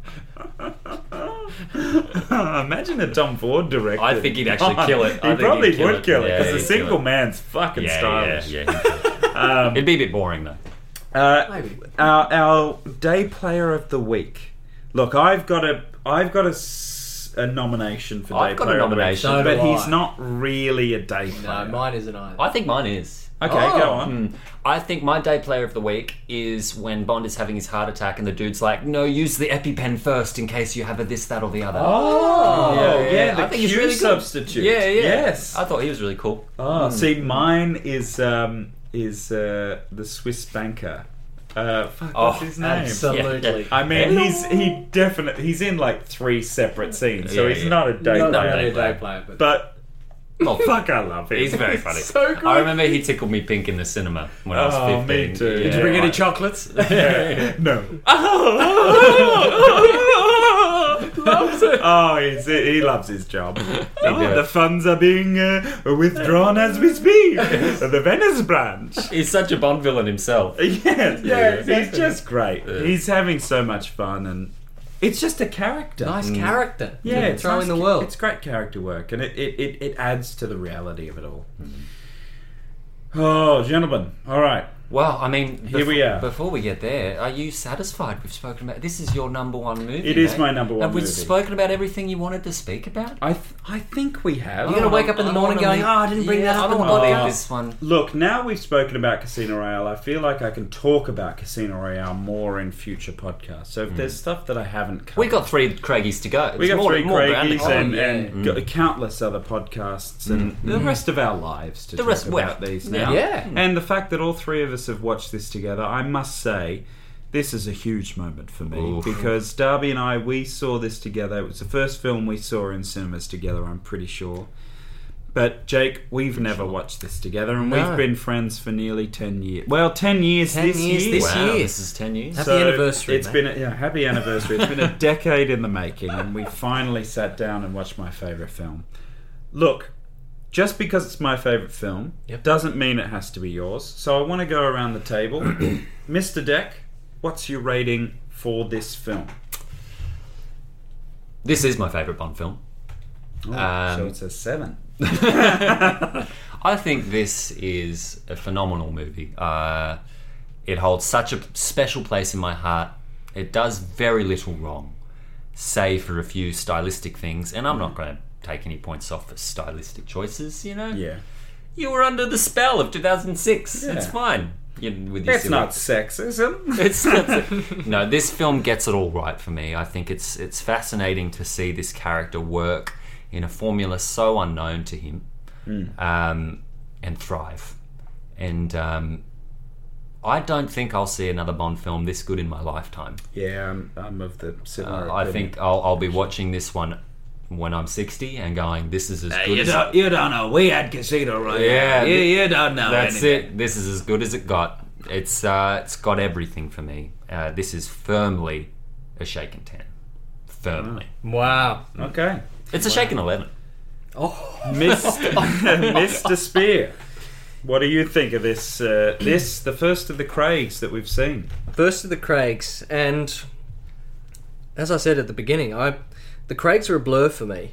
Yes. And even though I have seen them all... Did this stand out for you? Did it jog any memory for Oh, you? yes, absolutely. You had seen this before. Yeah, 100%. Yeah, for sure. Definitely some imagery burnt into my brain. Parts of the opening, definitely Aston Martin flip, which I think's the best stunt. Holy shit, we didn't even talk talk- about that. Yeah. Wow. In the vehicle. That set a Guinness World Records. Yeah, we didn't really talk Talk about about the vehicles. vehicles. I mean, because the vehicle is either the Ford Mondeo, Yeah. which, funnily enough, Licensed to Queer on Twitter was talking, to sent a message off to David Arnold and goes, what's your favourite little bit of, Bond music you composed? And David Arnold responded to him saying, the cue I wrote for when Bond is in the Ford Mondeo, he was like, I wanted it to sound like the Mondeo had won a competition to have Bond drive it. And listening to it today, I was like, oh my god, I'm so excited to have Bond in it. Like, I was listening to that music going, oh yes! What a nice touch. He uses the You Know My Name theme to be like, da-da-da-da-da-da-da-da. Like, it's like, yeah, you've won a brand new Bond. That's It's a great moment. But that flip is fucking insane. Incredible. It's Just insane. incredible. Set a Guinness World Record. And one of the things I love about that, I was listening to From Taylors with Love recently, which is a fantastic podcast. If you're not listening, I'm sure you are. If you're listening to us, you're probably listening to them. But they mentioned in one of their episodes a while back that they were like, oh, it's just a shame that chase doesn't go on for longer before the flip happens. And for me, the That's its brilliance biggest of that strength. scene is that you're expecting this great long chase, Yeah. but out of nowhere, Vesper's on the road and Right. it flips the car. It's I'm brilliant. just like, that's sensational stuff. Yeah. That's knowing how to pull your punches. Yeah. The And restraint. surprise your audience. Oh, and it's like, it's got that Val Morgan cinema sizzle reel quality to it, you know what I mean? Doesn't it It's just like, Doesn't it's it waiting to be in just? it. That's what I want. yeah, this. Our Australian listeners cinema. will be very familiar Yeah, with. very familiar with Val Morgan. I wonder if she's still alive. Anyway, we interrupted you. Yeah, sorry, your rating. Back to the rating. Yes, my apologies. I think I'm going to be stewing on this film for a really, really, It really stirred up long time. Stirred up some bubbles. It's Or has it shaken up some bubbles? the weird thing is that it's definitely shaken up some bubbles for sure. I like that. It's kind of flipped what Bond is and what Bond can be on its head for me. Mm-hmm. Having seen these original 20, I'm really hung up on it. But having been through the original 20 and now being confronted by You this, don't feel betrayed, do you? It's not like a negative Yeah, feeling. how do you feel? Because this feels like a real... You are, like, all jokes aside, you're a big Brosnan fan. And this feels like a real kind of at least 180, if not a flip-off of Brosnan. Yeah, particularly after his last film of going, we're never going We're back not to doing that again. again, Yeah. No, I don't feel betrayed at all. You feel safe. No, I don't feel safe. I don't feel safe. I feel like this was incredibly bold and gutsy to basically reinvent the wheel in a sense, without sabotaging, decades and decades of history, of mythology. And That's what it becomes. that's what it is, right? Mythology. It's gone into this mythical realm now of lore, cinematic lore. And I think the team that's been gathered to reboot this franchise, you know, whether by fate or luck or whatever, was just magic.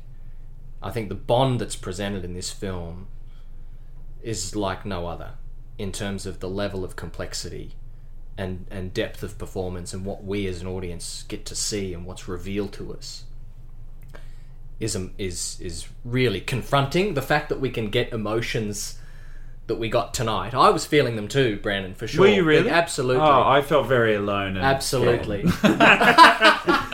I felt quite embarrassed actually, because I will say this on record at the podcast. I was really weeping. Yes. Yeah. When Vesper dies at the end. Oh, we were But ready. even We were ready even for it. when she is crying herself and she says, You're going to start yourself "You're up not again. you're not going to let me in there. You've got your armor back on." Oh, That moment kills me because I watch her and I go, "I know what you're about to do to him. Why are you asking that question?" Like Yeah. it's just like Because she in has hindsight, been you go back and you're because like, why? she's preparing him for a goodbye. Well, but also she's torn. She Yeah. doesn't know if she wants her French Algerian, if that's the man she loves, or if Bond is the man she loves. It's super complex. Sorry, I keep jumping in on you. Sorry, Jake. No. It's the power he has. It's the power. It's the power. Power. Go. I don't think I can go through this film necessarily as easily as I could with the other 20 and go, yes, it does this, yes, it does that, yes, it does that. Because of the sophistication of these films. I don't know, there's something about these. It's this kind of particular ripping film. up that formula, going, nope, you don't judge. don't us get to on do this. that Yeah, anymore. Yeah, we're not doing that anymore. Yeah, And look, I'm not going to drag on for much longer. please do. Darby? Darren, you all right? Is that right? Oh, yeah. You're gonna drive. You're gonna drive. Yeah. Here we go, you're alright. Take the defib off. We doesn't need it. It's all right. I mean, I don't know. There's no way this film is anything less than a 10. There it is. Oh wow! Can't be, can it? I can't do it. You can't do it. Can I say I thought you were going to give it an 8? Look, I'm going to be honest. I thought about it. I was umming and ahhing. Is it an 8? Is it a 9? Is it a 10? Where does it sit in relation to GoldenEye? Where does it sit in relation to Thunderball? To Live and Let Die? To the multiple other films I gave a 10 to? View to a Kill. This... A View to a Kill, yeah. Yeah, come at me. This film, and if the other Craigs are like this, I don't know what's going to happen. But this film in particular... It's just blown the whole thing out of the water. Like In a good way? In a fantastic way. It's totally reshifted. It's like you are the Bond franchise and you have been revitalized. Yeah, exactly right. This film is so complex on so many different levels, not just from Craigie Boy, from the entire team. You know, talking about Martin's work, everyone's work. Everything is just amazing. Yeah, I mean, look, And it's one of the reasons that I think the Craig films have to sit outside in terms of our ratings. Yeah. Like, we couldn't watch them kind of mixed up with the others because it is actually kind of unfair to do that. Yeah, because that's what I'm feeling. There is a different level of They almost need a new criteria. well, sophistication and critical thinking applied even just to the creation of them. Yeah. They're made for a very different market, whereas I feel like the first 20 are all made in a similar vein. Not only do they follow a similar timeline and obey a similar law, but they're The look, made the in a feel, different way. They're Yeah. just different films. Look, there's no beating around the bush. This is a shaken 10 for me. It's my favourite film of all time. Wow. It's second to this is No Country for Old Men. That's it. Same year. That film, this film moves me like no other film. There are very few films that I can watch more than a couple of times that have made me cry, that will then make me cry on repeat viewings. I've never been able to make it through this film with a dry eye. And I've tried. I've actually watched this film a couple of times with the express intent of saying, you will not cry in this one. It's just a movie. Toughen up, sweetheart. The hole that cut into you just all those years ago. Yes. It's too deep. It is too deep. It's too deep. But no amount of tears can feel it. No, but even as, you know, I've gone through, you know, I've worked in the entertainment industry myself. I've worked in the theatre, I've worked in film, television, all that kind of stuff. And I thought maybe that would harden me over the years to like, oh well, it's just a film, and you'll be able to see the making of it a bit more, which I do with a lot of films. There are a lot of films that I watch that I used to love as a kid, and I go, oh yeah, I can kind of see the tricks and stuff like that. Casino Royale is so well made that even though I'm aware of the tricks that are within it, it still moves me. Oh yeah. It excites me in its action scenes. It thrills me in its romances. The poker stuff is just brilliant. It made poker one of my favourite games to play. Yes. But the heart of this film is Daniel Craig's performance as Bond, the way he reinvents Bond. That is aided by Martin Campbell's extraordinary work. And I will say this on the podcast, I think I should have given GoldenEye a 10. I think GoldenEye and this are up there in terms of quality. I think Martin Campbell, he knows how to make a fucking Bond film. Yeah. And I know that a lot of people want him to come back, but there's a part of me that doesn't want him to come back because he's a perfect 10 for 10. He'd do it again, though. At the moment. He'd do it again. I reckon he probably would. He probably would. It's that something, fucking good. Oh, it's something you're talking about there, and, you know, just to point to cap us off on. But this whole thing about movies, you know, we're all in the industry, and Yes, we all yeah. that magic can be a little bit dispelled, but it just, there's something. When a film can reach past It's transcendent. that. Yeah. That's exactly what this is. It becomes It's a transcendent experience. Yeah. You're lifted and taken to a different emotional realm. All of your values disappear. All of your kind of like Absolutely. your trappings. You know, oh, I know how they did this. You can still have those feelings and thoughts, but geez, it just, the fact that you're still crying, the fact that we're still getting excited about it is transcendent. It is. Yeah. It's just and I've got to say, Daniel Craig, he is my Bond. He is my Bond. And Eva Green as Vesper Lind. I watch this and I go, yep, I get why Bond can never fall in love again. Yeah. To have loved as deeply as but to have loved as deeply as he has in this film, and then to be so bitterly betrayed, that'd destroy you. Oh, for sure. Totally. It makes a 00 agent. It sure does. If you take a life, Do you know what you give? Oh, no, look out. I doubt you'll like what it is. Well, gentlemen, we know what the next film is. Oh, it's a small bit of comfort. It is, yes. Is this a It's Sean Connery? Well, it's the shortest film. It's the shortest film in the franchise history, actually. Really? The whole Yes, franchise? in the whole franchise. It's like a bullet, as Mark Forster said. And we'll get into that. Look, ladies and gentlemen, we'll be joining you next time for 2008's Quantum of Solace.